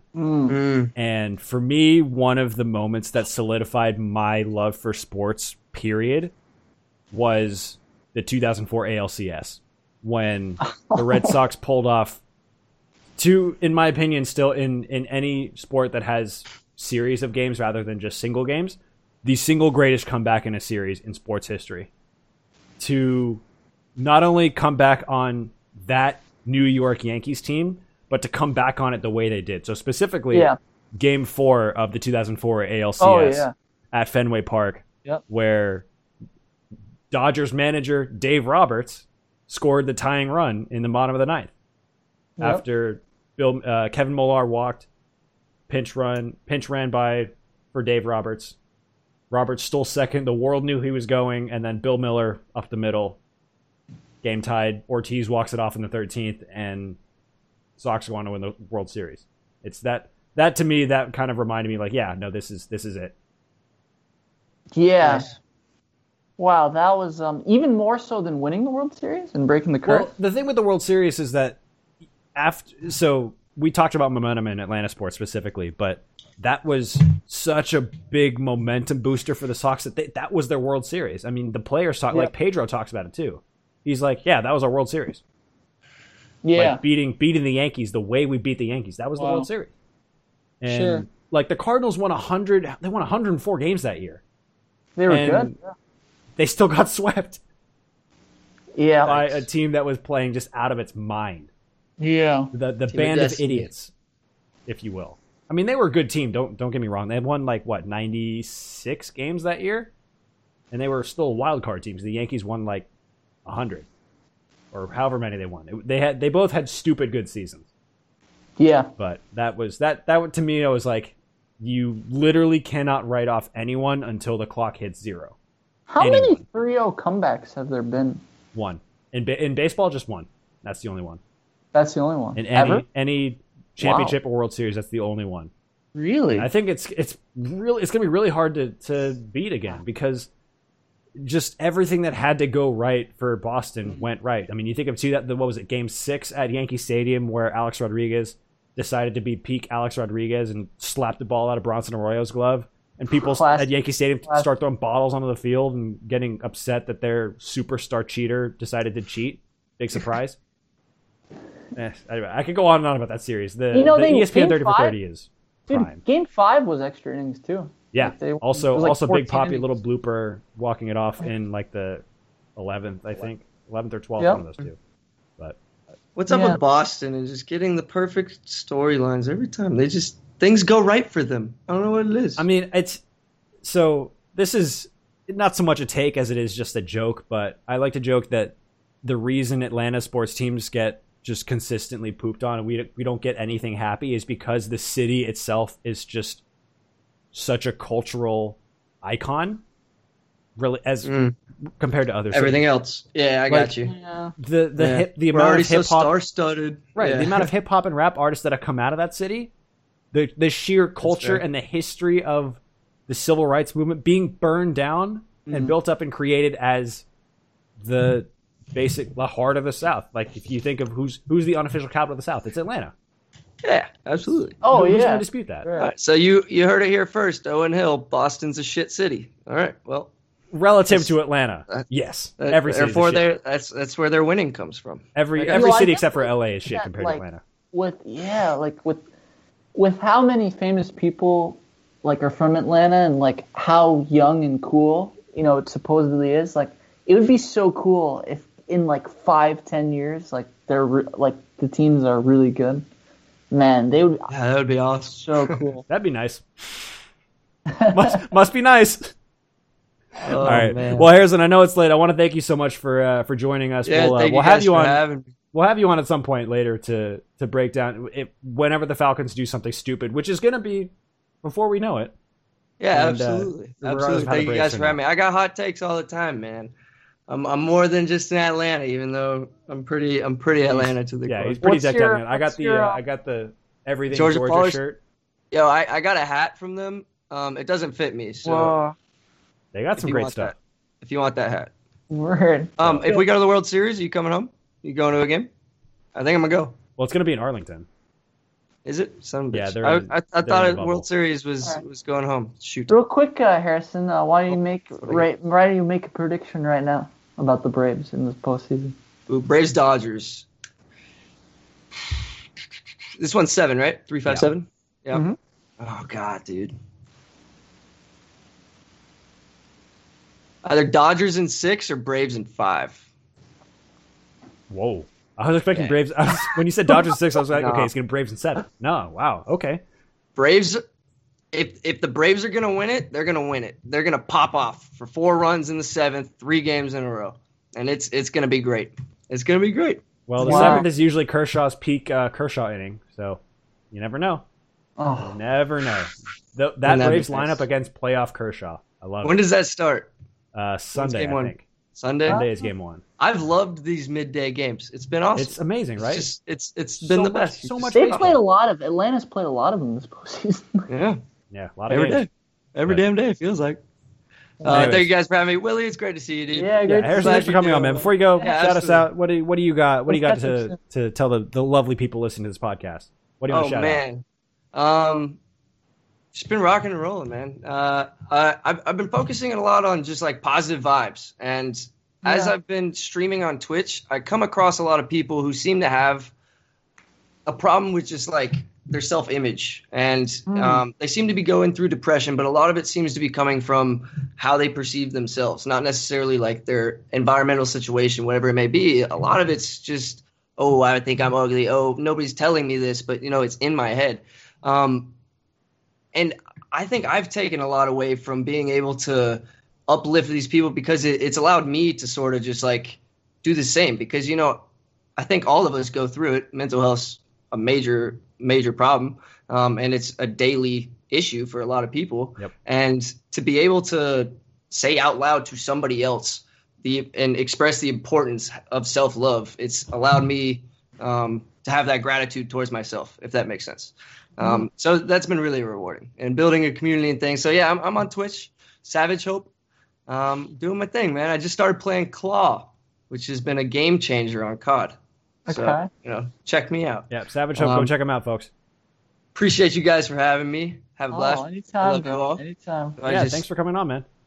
Well, I guess I was going to this see is you. a podcast, right? So, Yeah, well, we're going to probably cut stuff You'll- up. I mean, you'll we're still cut live this on out. Twitch. We're probably going Yeah. to cut stuff up. Are you going to go Absolutely. back to streaming right now? Are you going to? No. No, No, go get some absolutely sleep, my guy. not. Yeah, I'm going to my mom's tomorrow. I got some stuff to do. What are you guys doing this weekend? Anything fun? Hanging with the Studying. lady, Yeah, chilling, fair. playing video games. Usual There you weekend. How are the fires out by you? I don't really know They're where not you bad are. in LA. It's mostly Northern Oh, California. you're these in days. LA. Okay, cool. Yeah, All right. Well, once I get big enough on Twitch, dude, I'm gonna have to move out to LA. So we'll have to do it. We'll have to find a Alright. place. We'll both get big on Twitch. Both be living the I life. really appreciate you guys having me. It was a lot of fun Alright, podcast. man. Thanks for It's coming, something man. I've definitely been interested in, and this was, Anytime. I think, really important for me to be able to actually do it and just kind of get a feel for it, because this was a blast. You guys are awesome. All right, have a good one, guys. All right, Appreciate you. Harrison. We'll see you Yeah. later. Thanks for coming. All right. Well, that was our interview / Skype / guest appearance by good friend Harrison Hope. I mean, he and I go back 20 years at least. if not longer. We went to the same elementary school, preschool, kindergarten, elementary school. Kind of lost touch a little bit the last few years, but have been reconnecting lately, especially during quarantine, and seeing him stream has gotten kind of inspired me to do some of the same. So big shout out to Harrison for joining us. Remember, all of this is streamed live on Twitch, where Harrison is a big streamer himself. So go check him out, Savage Hope, if you were big into streaming, Call of Duty, or just want to see just a genuinely good dude go about his business. So great guy. He's a great guy. Yeah, and that's coming from Willie, so that's high praise. one of the most genuine people that I know is this guy right here, my co-host. Willie, we don't have a lot of Premier League to discuss this week. I was thinking about it because I just remembered we're on an international break, and there's no fixtures this weekend, so I'm sad, but I'm also happy because we don't have to think about. You're trying to say that you don't want to talk about Liverpool. I don't want to talk about I don't want to talk about Liverpool losing 7-2 at Aston Villa. I don't want to talk about Liverpool losing 7-2 at Aston Villa. I don't want to talk about it. We're not going to talk about it. Okay, fine. We'll talk about it a little bit. Okay. It's so. I guess the only thing I will say that's that really stood out to me about that game was just up and down the team. Everyone was lackluster. I mean, Salah scored 2 goals, sure. But every single player was abysmal. Yeah. Joe Gomez subbed off at 60 minutes as a mercy sub should have happened 20 minutes into the game. That should have been a Dejan Lovren against Tottenham in 2017. That should have been much earlier. Gomez was the worst player for me, besides Adrian, who we don't even need to get into him. Everyone knows how trash he is.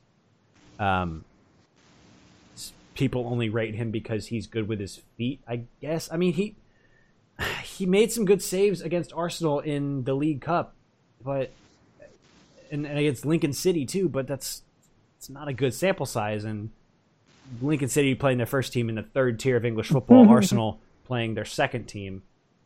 It's shocking to me how the last game before an international break you can come out and give that kind of performance. And I'm sure Klopp is going to be tearing it, which today is the anniversary of Klopp signing for Liverpool 5 years ago. And Crazy. All we have to talk about is just an absolutely shambolic performance. Yeah. Ridiculous. Yeah, that was a very good wake-up call, hopefully. I mean, I think that it's honestly really good for Liverpool because I think, last year too, they won a lot of close games, had a lot of comebacks, and I think this will wake them up. You know what I mean? Like there are plenty of games where teams, go down a goal or two, right? And they come back and they either salvage a draw or win late. But that maybe doesn't really teach you the lesson. So, hopefully that will for this team. But that was a shocking result. And I think the question is, what is this a symptom of a bigger problem or is it not? I don't think it's a symptom of a bigger problem. I think it's more so just, I hate to put all of this on one player, but it just shows you how vitally important Alisson is. Because Alisson, sure, what he brings to the table is more than just being a good keeper. Mm-hmm. He gives his entire back line and his entire team confidence because not only is he going to make a couple big saves after doing nothing for 85 minutes, but he's calm with the ball and he provides a sense of security to the back line. So they know if they make a mistake, it's not necessarily the end of the world. With Adrian, that is not the case. His first goal was a gift to Villa, and from then on, it just became a travesty. Mm-hmm. Because the back line plays with no confidence. If they play with no confidence, the midfield plays with no confidence. There's a domino effect that happens when what we saw takes place. When we lose in the manner we do, and when it's all down to just a team not performing at all? I think that it's a little harsh to say that Adrian's mistake had a domino effect or his lack of confidence in goal. I understand Alisson's a leader, but it really should be on Van Dijk and the other Jordan, the midfielders to lead the team and prevent something like that from happening. And just overall, like, he can't control the defending. I mean, there was some terrible defending in the game. He can't control that. Yeah. Right? No, and that's got to come from players there, like, closer to the action. Right. And there's a couple points that come out of this. It's also the importance of Jordan Henderson. Because the performances without Henderson in this calendar year have been shocking. Atletico Madrid at home, piss poor. Yeah. Because of Jordan Henderson's absence. Mm-hmm. You want to go to sure. City. That's a good point. After the league was already won. So, admittedly, that result was coming, but that level. I mean, I think he even played too, but that's kind of an aberration too. But just up and down the board, looking at the games that Henderson doesn't play versus the ones that he plays, the performance levels are night and day. And so you have to give some credit to the fact that he is the leader in this team. And yes, Milner is vice captain, and that goes for something. But you cannot replace a player who not only leads by example, but leads with his mouth too. Yeah. He will bark at the rest of his team if they are not performing to standard. Yeah, I think that it's been really shown that he's an invaluable player, not just from, the fact he wins, his skills and why he won, Player of the Year, but his intangibles, his leadership. He gets players. He's that extension of the coach on the field and getting players to make sure that they're held accountable. Exactly. And honestly, I mean, it's like, look, you can't say it enough, and I know it may sound like a most basic point, but, you look at the other teams in the Premier League and, like, look at Manchester City, like, their problem might be leadership. Manchester United, like, their problem, might be leadership. Chelsea, without Azpilicueta playing, where's their leadership coming from? Mm-hmm. It's a huge, huge thing.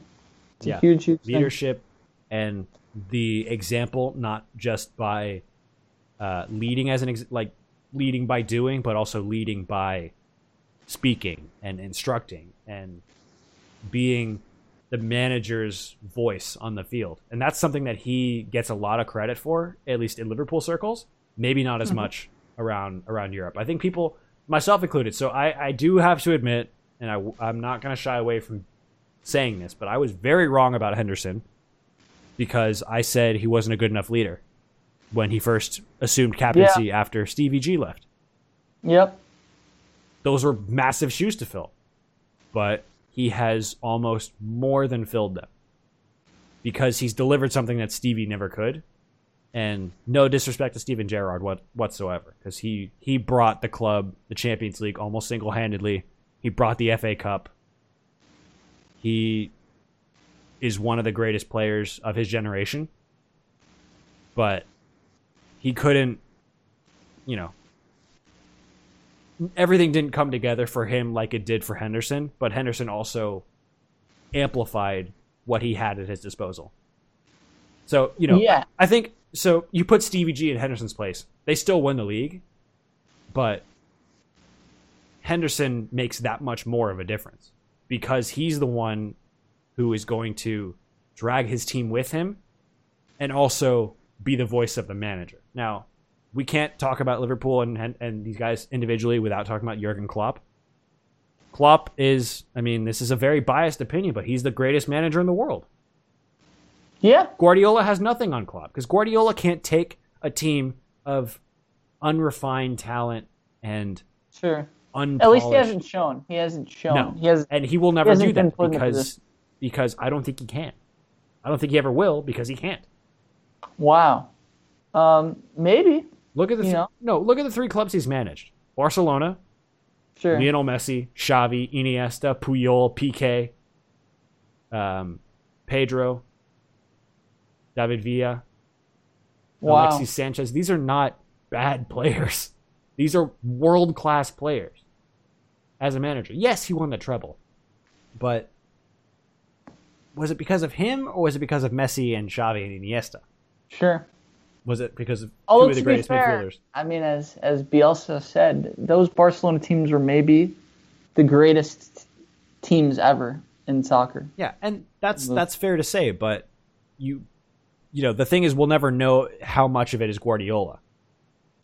Sure. And how much of it is the players able to execute his tactics. Because you look at Bayern Munich, the next place he went. Yes, they won the league 3 years in a row. But with those squads, the second 2 years, having Robert Lewandowski at striker, and the rest of those Bayern Munich squads, to come up short in the Champions League is honestly a little embarrassing if you're Pep. Yeah. And then, yes, his teams at City have produced some of the greatest football we've ever seen in the Premier League. That's fair. Yep. But what separates good managers from elite managers is that giant trophy. It's that Champions League. And to win it without Messi and without Xavi and without Iniesta. And he couldn't get it done. And he still very well could do it this season. We'll never know. If City can win the Champions League this season, I'll eat my words. I'm the first to admit that I'll be wrong about this. It's just hard where it's like, you know, that's where I never really know how to judge coaches who can assemble really good teams and they just either don't quite get over the hump or come up short in the playoffs, right? Like, the best thing I think you could do as a coach is to make them really good. And then you hope, you know, in the playoffs or in a tournament in this case where it's, you know, a smaller sample size, they'll come through. But it's hard. Like, I think it's hard because, you know, the playoffs or tournaments, there's such a small sample size. It's hard to really pin it on managers, I think. It's tough. It's a tough thing. Yeah, managers are always, they get too much credit and they get too much blame. Because ultimately, they're not the ones kicking the ball. They're not the ones playing. They're the ones who set the team up to play well and get the most out of the team. It's man management as much as it is tactics. Mm-hmm. But at the end of the day, they're not the ones doing it. They don't get paid to kick balls. They get paid to tell players to kick balls or to hit balls or whatever sport it is. So a lot of question marks around that. But I will say this, though. I will say this. And this is still kind of a hot take. And this is one that people will still refute me on. And this may be a place out of anger because he left Liverpool because of money, even though he denied it was because of money. Raheem Sterling is still not world class. Whoa, he's just fast. Huge That's it. He's just fast. Well, because he plays in Pep's system. Yeah, that's what I was going to say. I think go ahead. He is able to get in positions to score goals because teams are not marking him like they are marking his teammates. He's just in really good positions. He's not a striker who has an instinct and an eye for, like, he is going to score 3 a game. The team is going to score 3 a game. But when you have Kevin De Bruyne giving you service in behind as a pacey winger, are you kidding me? Like, I'm sorry. No. If he wins Golden Boot this year, I'll eat my words. But he won't, because he's not world class when it comes to goal scoring. He's a fast player and very tricky to deal with. But he still misses what? I don't know. 5, 6 sitters on average? Yep. Mm-hmm. A week? Sure. And it's getting... Yeah. I don't know. This may be a place of just sheer hate, but the take with Sterling with some people is just like No. I will admit, yeah. I mean, definitely in the numbers he's put up are incredible. And so I understand maybe outside the system there are some questions, but he's improved a lot. Yes. His finishing has gotten better. His runs have gotten better. He's gotten around the box more. Mm-hmm. He's gotten better, but there are some questions I would agree about. Can he translate it to, the national team, for example? Mm-hmm. and where you may not have as many chances, right? You can't squander those chances when you get them. But even just like his confidence, like the goal he scored against Leeds United, where he cuts in on his right foot, like that was a nice finish. Like, he's gotten better. He's gotten better. Yeah, but I will concede, and this may be because he joined City at 20. He does. Harrison, he does have 2 left feet. Harrison in the chat, still joining us. He does have 2 left feet, but it's one of those things where his sheer pace and his quickness is able to delete defenders to the point where he's left with an easy finish, because that's an easy finish for a lot of players, a lot of forwards in football. Mm-hmm. He makes it look really easy, but it's still not the toughest of challenges to finish. I mean, yes, it was a good goal. I'm not gonna deny that, but we're not gonna rave about how all of this is because he's a world-class player. He's really fast and he's agile, sure. Mm-hmm. And he can pass the ball into a goal, yeah, sure. But he plays in a team that makes it so much easier. And when you have that much world-class talent in front and behind you, it makes your job that much easier. Yeah. He was scoring single-digit goals and assists every year for Liverpool. Yes, he was a teenager, but 50 million pounds for that? I mean, it's the price tag. It's the hype he gets, to me, is just a little too much. I mean, and it shows what a good manager can really do for a player, though. Yes, I will concede that as well. But I will also say, with the skills he's developed and under Pep, I mean, he could be, really good. And it also depends on his role. I think he's really good on the wing. Like, I think the way they were asking him to play in the last World Cup, I didn't think was great. So he definitely has that ability. I would say it's kind of somewhere in the middle compared to what you're saying. Yeah, I mean, we'll see what he's able to do at the end of his career, but for me, for right now, he's still a little overhyped. But I guess I get hate for this, but a lot of my sports takes are overly critical. But that's just because it's sports media as a culture is this excessive hype factory, excessive hype machine, if you will.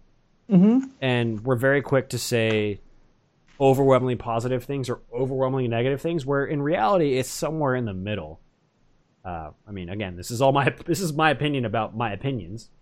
Take that as read into that what you will, but yeah, that's a really good, that's a really interesting hot take, bro. It adds a lot of potential to what we're going to be talking about throughout the course of the show, and I want to encourage everyone who's listening to the podcast, who's live with us on Twitch, to stay tuned, because this is only going to get better. The more Willie and I sink our teeth into this, it's going to get better. And I can't wait for this. I have some good hot takes today, I think. Yeah, I think we do want to get rid of that. I mean, is there much else on your end of the Premier League? I mean, the international break, there's not really much to discuss because there's nothing of real consequence. I mean, there's some Euro qualifying. Okay. But sure. Well, I'll just say this. That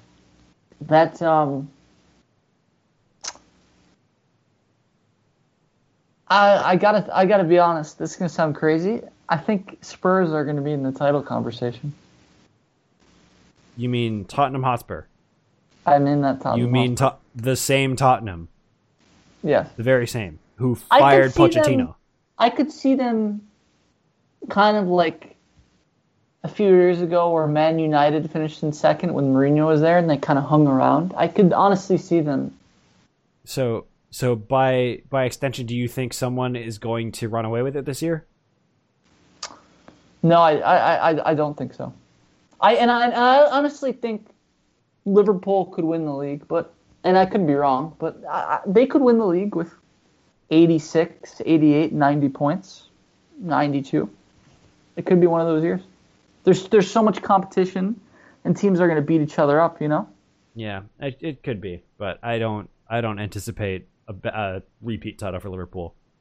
That said, I am very excited to see when Thiago is able, when he's healthy again after contracting COVID. Of course, always given the time we live in, you want to wish the very best for everyone who contracts this disease because you don't want it on anyone. I mean, just to give one example, Eduardo Rodriguez of the Boston Red Sox, because he had COVID, ended up with the same heart condition that my dad has. It's an autoimmune heart disease.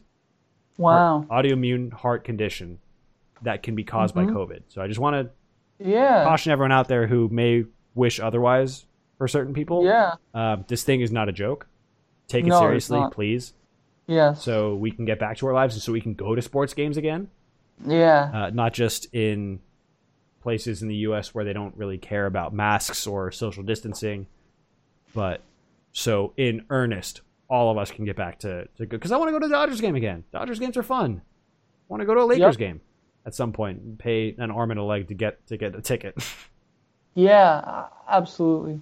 But anyways, let's move on to hot take. Premier League before we Sure. get too far into this. Did you have any last thoughts before we go to hot takes? I will say that let me ask you this.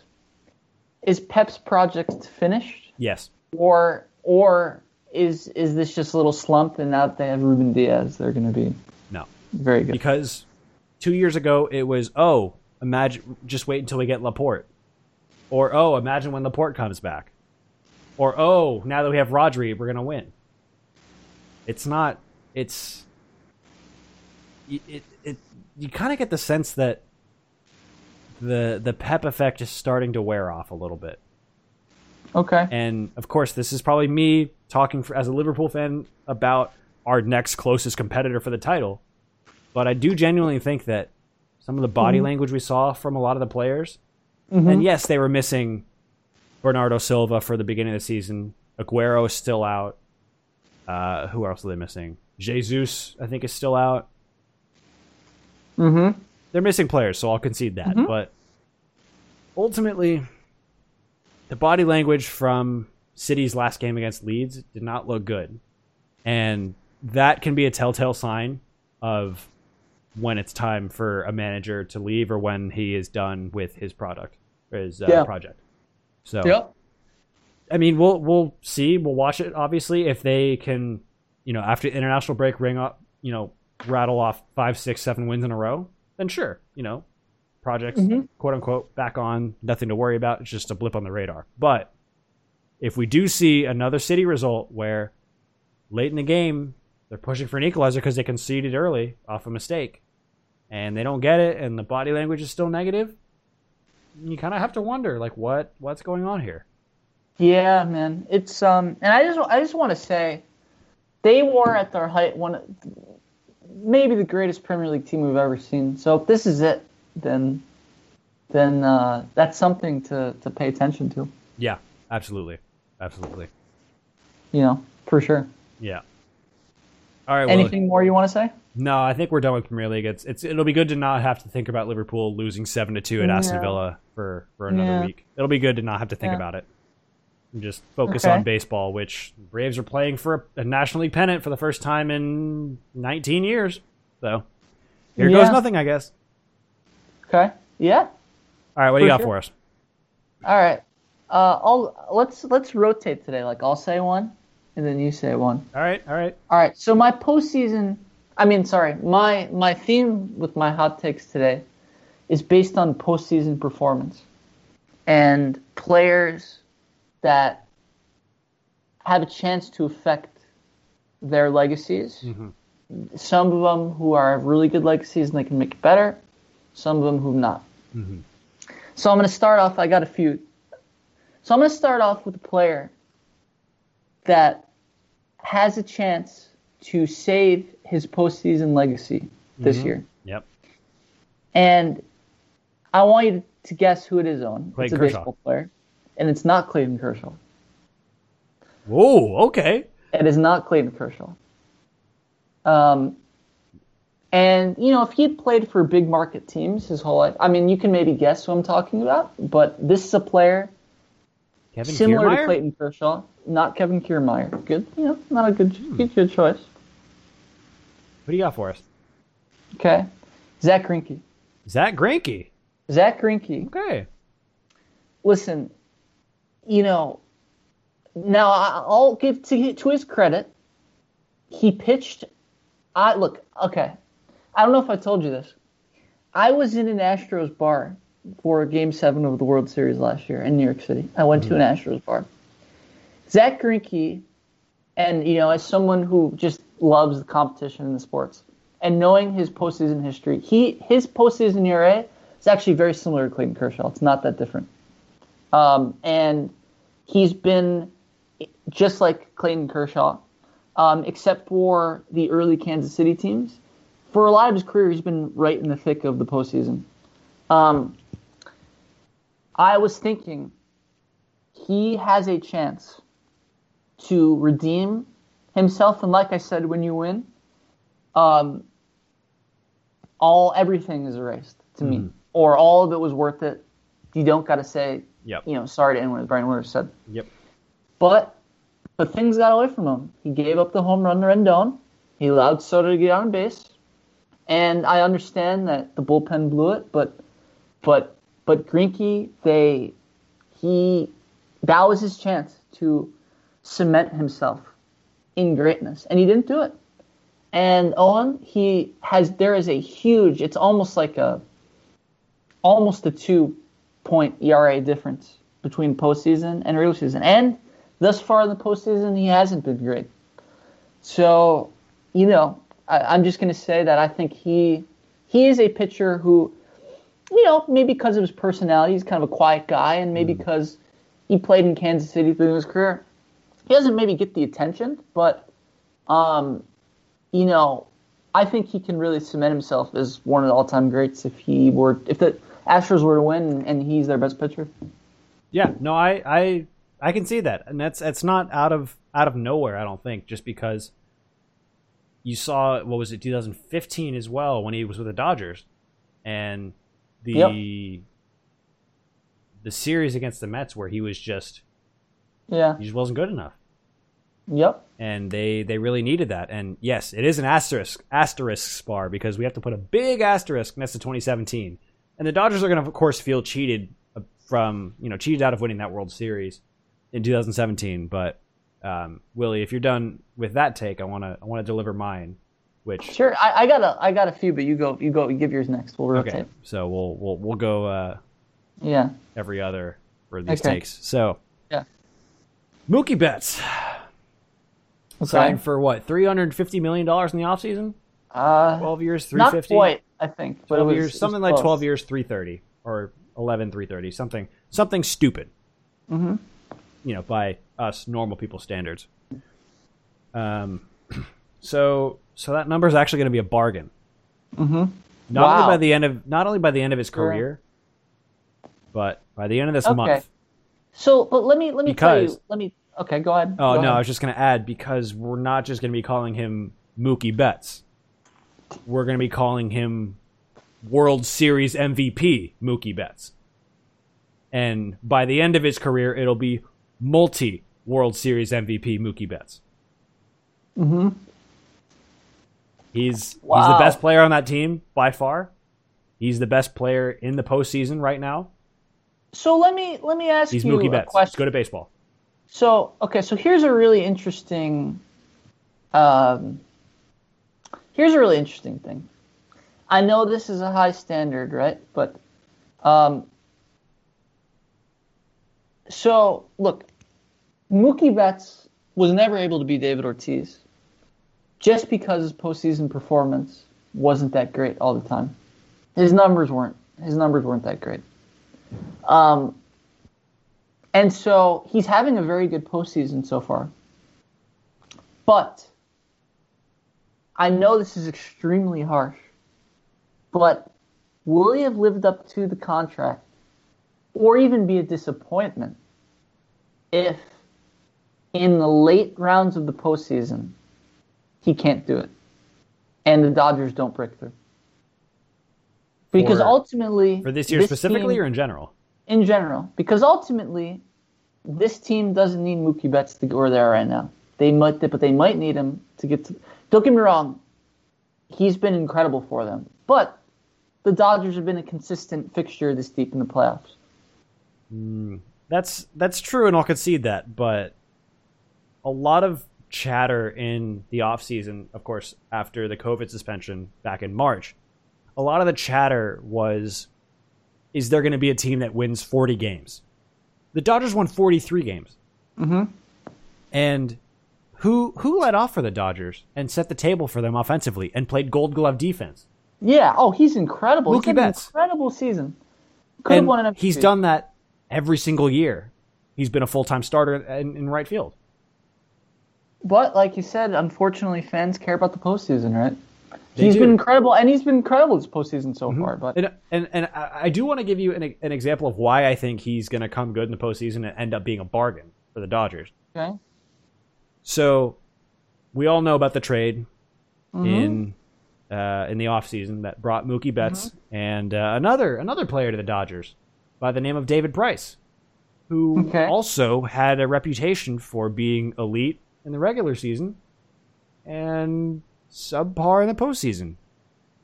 And this also happens to be the same David Price who in 2018 delivered one of the most masterful performances by any pitcher in any postseason in all those different scenarios. Not just as a starter, but as a reliever too, as a super reliever. Yeah. And that goes back to 2017 as well, when the Red Sox used him in that super reliever role. Mm-hmm. So if there's anyone who can also come good, like David Price did, it's Mookie Betts. Now, I get it. He's not a pitcher, and it's a different kind of mechanic. And obviously Mookie Betts is going to get way more plate appearances than Price is going to get starts, or whatever the relevant comparison you want to make is. But at the end of the day, this is a guy who is a 30-30 threat every single year, a Gold Glove center fielder, a Gold Glove right fielder. Well, actually, he should be a Gold Glove center fielder who plays in right field, which gives that much more flexibility to any team. Adding on to the fact that he came up as a second baseman. So he inherently has an ability to play second base. Yeah, he takes, what they said? He takes ground balls there every day. Mm-hmm. He takes ground balls there. The work ethic, the drive, and the performance that he's already put in. He's the guy. He's the guy for the Dodgers. It's not Cody Bellinger. It's not Corey Seager. It's not Austin. It's not Will Smith. It's not Dustin May. It's not Justin Turner. Sure. It's Mookie Betts. Mookie Betts is the guy. Sure. He's the guy every team wants and he is. Can have. He's their best player. I don't think he's the most key for the team, but I think he's their best player, without a doubt. He's been absolutely incredible in the field and at the plate. That's fair. I mean, it's hard for us to play the what would happen otherwise game, but it is what it is. Are you going to change your stance on Cody Bellinger after his postseason performance in this series? A little bit. I do have to give some props to Cody Bellinger. He hit a home run and robbed a home run. He hit a home run and robbed one in the same game. That's crazy. He didn't take a good route, but to recover like that and make that catch was stupid good. One of the greatest catches. Only I could find ways to nitpick this, really, but I still don't think he has he has a strong arm. I'll give him that, but he doesn't really have an accurate arm in the outfield. And so that's the one thing that, he could prove me wrong again this postseason, and I'll eat my words again. But I'm not afraid to do that, because if there's anyone in sports media who has eaten their words more than me, its name's who should be eating his words more than me, it's Skip Bayless. So, but that's neither here nor there. It's all right, bro. It's all right. What's your next take, Willie? What do you got for us? All right. So I got a few. 2 hours now. I got a few here. What do you got? All right. So this is not a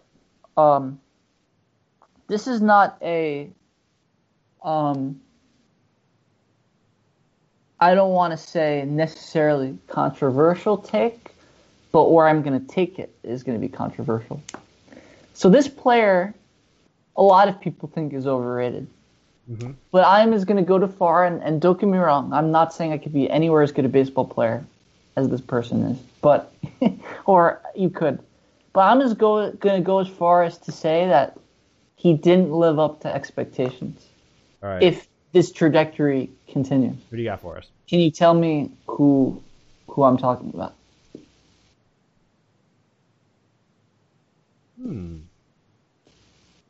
Corey Seager? No. Corey Seager's been great this year. He's been really good. Who do you got for us? Bryce Harper.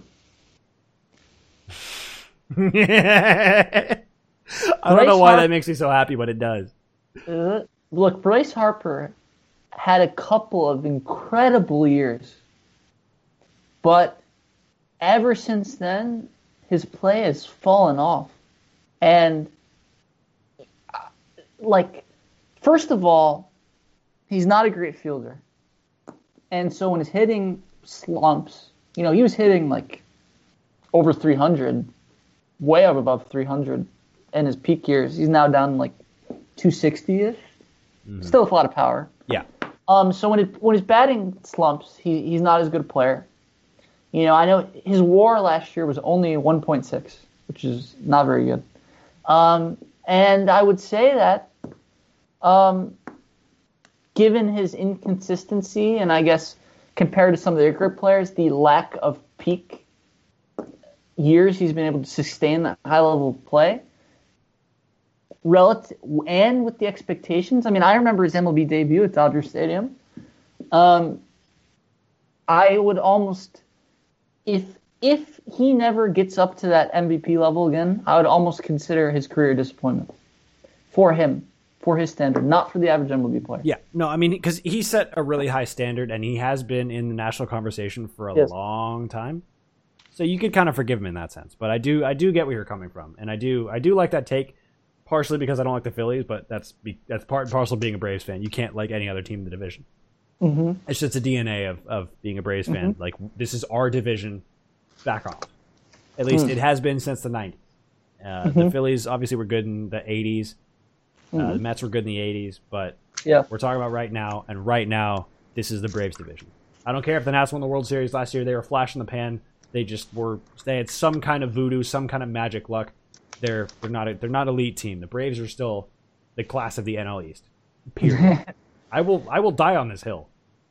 Wow. Okay. Pun intended. Yeah. All right. What else you got for us? All right, you go. We can rotate. I mean, I don't really have anything left besides that. Okay. It was kind of one I came up with on the spot too, because I was thinking I don't really have anything that I haven't discussed, and most of it has been Atlanta related. All right. Cool. All right. I mean, go ahead. It's not really. It's like a prayer almost, but the Atlanta Falcons are never going to win a Super Bowl in my lifetime. Wow, so you're going to go, I said the Indians, and now you're going to say the Atlanta. I'm going to throw the Falcons in that mix, too. If they couldn't get it after being up 25 in the second half against the New England Patriots, it's not possible. Franchise is cursed. Oh. But if the Braves can win one in my lifetime, well, I guess technically another one. What do you think Matt Ryan's legacy will be? Stat Ryan. Statistically, good quarterback when it really matters. Subpar. Wow. Sorry. I'm not going to apologize. So Monday night when we played the Packers, and yes, the Packers are one of the best teams in the NFL, but for Matt Ryan to not be able to drive his team down the field with the weapons he has at his disposal and the experience he has being a starting quarterback in the NFL, to throw it so far behind a receiver in that situation again. Ever since the Super Bowl, he has been garbage. Statistically amazing. Statistically very good. But all that comes in garbage time. And yes, it's not his fault. But he's not the one to drive the team down the field like Pat Mahomes or Tom Brady or Drew Brees or Russell Wilson or any elite quarterback. I mean, I'm sure there's Lamar Jackson. There's other quarterbacks I missed. But he's not the guy to drive his team down the field and lead his team to wins anymore. He's not. With the Super Bowl, he hasn't been that same player. And he will not be that same player. And honestly, a big part of me hopes we go 0-16 so we can draft Trevor Lawrence. Oh. I would rather have Trevor Lawrence than Justin Fields. You're not going to beat the Jets and the Giants. To that. Watch me. Okay, bro. Okay. I mean, they would, if Dimitrov keeps his job, they're not going to draft a quarterback anyway. They're going to draft like an offensive lineman who's going to tear his ACL on the first day of training camp, given the way Atlanta sports have gone over the last since the Super Bowl. Okay, bro. That's Can you understand my pessimism though? Like, there's a reason that I'm so pessimistic about all of our sports teams because it's just like there's no point. I understand it, bro, but you gotta take look a little bit more on the glass half full approach. I mean, that's ironic because that's actually how I live most of my life most of the time. It's usually glass half full. You are a glass half full guy. I'm usually glass half full kind of guy, just not when it comes to Atlanta sports. Not when it comes to Atlanta sports. Anyways. That's right. Falcons not winning one in my lifetime. Willie, what do you got? That's a big one. Okay. I got one more. All right. And it's not necessarily controversial, but it is a big topic. Mm-hmm. So, when we're talking about and actually it's interesting, you were talking about the GOAT debate, MJ versus LeBron. Yeah. And it's really interesting because when you talk about it, a lot of people that are on the Jordan side just believe that, based on the eye test, he was just a better player at his peak and he had a higher PR and stuff. And then you look at, his finals performance, right, in the 6 for 6 and never letting someone, get past 6 games, like his killer will and tenacity for the big moment. And who knows what's going to happen? It's not a guarantee. The Heat could come back. But I do think that the Lakers are going to win a title. And so the point is that to the Jordan people, there's no amount of statistical numbers that LeBron could continue to achieve and career accomplishments that could surpass Jordan. But if there is a conversation, depending on where people fall, LeBron, and it's because I do think the Lakers are going to win, LeBron James, for the rest of his life, should pay for everything that this one guy did, because as LeBron is my favorite athlete, and I've watched so many of his games. Like, I've never watched any player or team more than I have LeBron ever since he was in high school and in the professional ranks. Kentavious Caldwell-Pope saved his legacy because I will admit, as the biggest LeBron fan I am, LeBron James had one of the, biggest collapses, and I'll call it a choke, even though his numbers were not bad at all. His numbers were actually very good in the series in 2011 against Dallas. His numbers in games 4, 5, and 6, he saw a deer in the headlights, and compared to LeBron, that was not the way he wanted to do. And this was a series where, for the second time ever, he was the favorite. And I think that was the big swing game, and there's a real chance that they would lose the series. And if KCP, and that's where you're talking about these role players, right, where they come up. KCP saved LeBron's legacy more than Ray Allen saved his legacy. If the Lakers lost to the Miami Heat, who were 75-1, coming in, who had two of their best players injured, even though one of them was playing yesterday, and who are widely undermatched, I believe that in a lot of people's eyes, it would have ended the GOAT debate in favor of Jordan. And I think that now, even though I, love LeBron, I think that it could potentially turn some people's opinions, but not without, a role player hitting in what he called one of the most important games of his career, 5 huge points to give them the win, 3 from the corner and a layup. Just want to say. Yeah, no, I remember watching that game. I was like, KCP is the one guy on the team who came Shout out big. to the Bulldogs. Yeah, UGA product. From a team that supposedly has no basketball program. And that's the great thing about sports, though, bros. When guys come up with big moments, right? Like, these guys role players will forever be remembered for one moment, right? Like, David Freese, Game 6. Yep. World Series, like, etc. Role players, like, for those singular moments. And he brought it when LeBron showed remnants of 21-11 Dallas in the first half of that game. So, yeah. Yeah. I mean, I'm not going to dispute that. The KCP scored those big buckets at the end of the game. He did. The thing that I have been falling back on lately, and because when I was a little younger, a lot of the time what I would fall back on is this whole, like, this call or this one instance changed the entire game. That's true, and I do subscribe to that in some capacity. On the other hand, every competition, in any sport whatsoever, what everyone can think of, in every situation, both teams have the same number of opportunities to finish the objective of the game. True.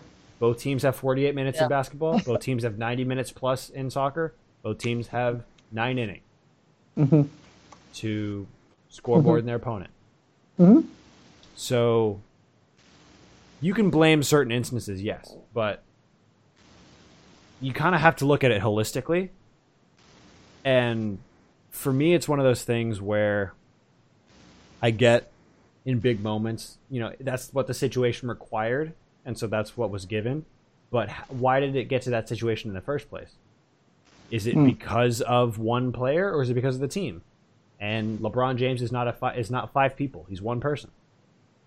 So, right. I'm not trying to undermine your take completely, but I do support what you believe. I do accept that for sure, but I do want this to be more of a holistic view of, okay, that's what it was, sure, but how did it get there in the first place? And is it because of LeBron that it got there? No, not necessarily. But I will say, though, that, to be fair, I agree with you because LeBron has such an impact on winning, but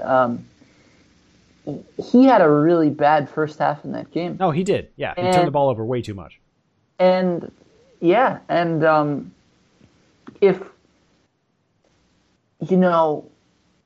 it's one thing, right? If it's that specific game, right? And look, even though LeBron had a good second half, technically, he just didn't quite look right to me. And so, to me, it's almost like that. And after coming off a poor game 3, like that game specifically, like if it would have been different, right? If LeBron played really well and they came up short, but he also happened to struggle that game. So, that would have been a really bad look. Yeah. No, he was a -2 in plus minus. There's not many times ever where LeBron James, and I'm not saying that you can completely trust it, but in that case, I think it tells a story because he's way up there usually. Yeah. So, it's one of those cases. I think you also, and I don't want to ramble too much on this because we've been doing this for almost 2 hours. I don't know what the total length of the podcast is going to end up being, but you have to consider the fact that when you have greatness on the level of Clayton Kershaw, LeBron James, Messi, Ronaldo, Mike Trout, what happens to them is that they get measured by the ridiculous standards that they create, not the ones that we look at everyone else through. Sure. And so to your point, yes, LeBron's wasn't great in Game 3, wasn't great in the first half of Game 4 either. But are we talking about great for his standards or great for general standards? For his standards. But I think and that's the thing, because if we're comparing him to MJ, we have to hold him to a very high standard. Right, that's true, but has he pushed the standard for himself higher than MJ's ever were? Because he's had to do more with worse teams. I agree, yeah. Those Cleveland Cavs teams, Willie, you know better than anyone. They were awful before LeBron, and they were awful after LeBron. Almost every game. Played, Bulls. Did the Bulls go to the finals without Scottie Pippen and Dennis Rodman? No, they didn't. No, they didn't. Michael did not drag that team to the NBA Finals, and that was before the expansion teams. It's true. So I just want to remind people who are like hardcore Jordan this debate, like, hang on a minute, hang on. Let's look at the quality of the league first. Let's look at the teams that Jordan had around him. It's not just one player. When you look at when you look at a team sport and you look at team results and team statistics, you can't use team statistics to qualify an individual's greatness because it's a team sport. The people you have around you. Right, and that's where I think though it's hard. I completely agree, but it's just there's just, for whatever reason in basketball there's this obsession with in the fourth quarter when your team quote unquote needs it the most? Can you do even more, even if in, the first 3 quarters you were great, or, can you make the last shot, quote unquote? And I think that's where, what's really interesting to me though, and when in debate, right, which is that LeBron actually has very good numbers, late in games in the postseason. Mm-hmm. But I will say, in watching billions of LeBron games, he does try to make the right play. He does pass the ball late in games a lot. And there is a question, and we'll never find out, but is that because he wants to make the right play, or is that because he's not confident in his ability to make shots from the foul line or to make those jumpers? He has a lot of those moments, but he passes a lot too. So that's an interesting thought. I mean, the thing is, you probably know this again, Bev. Like I said, remember, he pointed to Kyrie and said, "Ty Lue, you give him the ball." Mm-hmm. So, there you go, right there.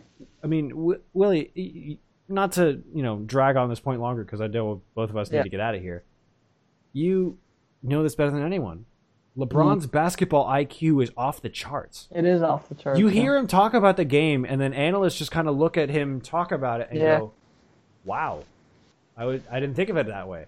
So, in some cases, I would say it's not because he doesn't want to take the shot. It's just because he doesn't think it's the highest probability to get the win, and whether or not that's down to his ability is a question mark, and one that we'll never have the answer to.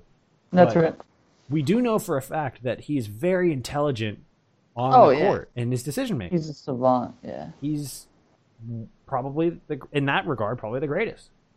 Yep, especially for a small forward, 6'9" small forward, 6'9", 250, however big he is. But anyways, that's more reason to keep watching the finals, and that's why I'm the finals have turned into which team can beat LeBron. That's what it's turned into. Pretty much.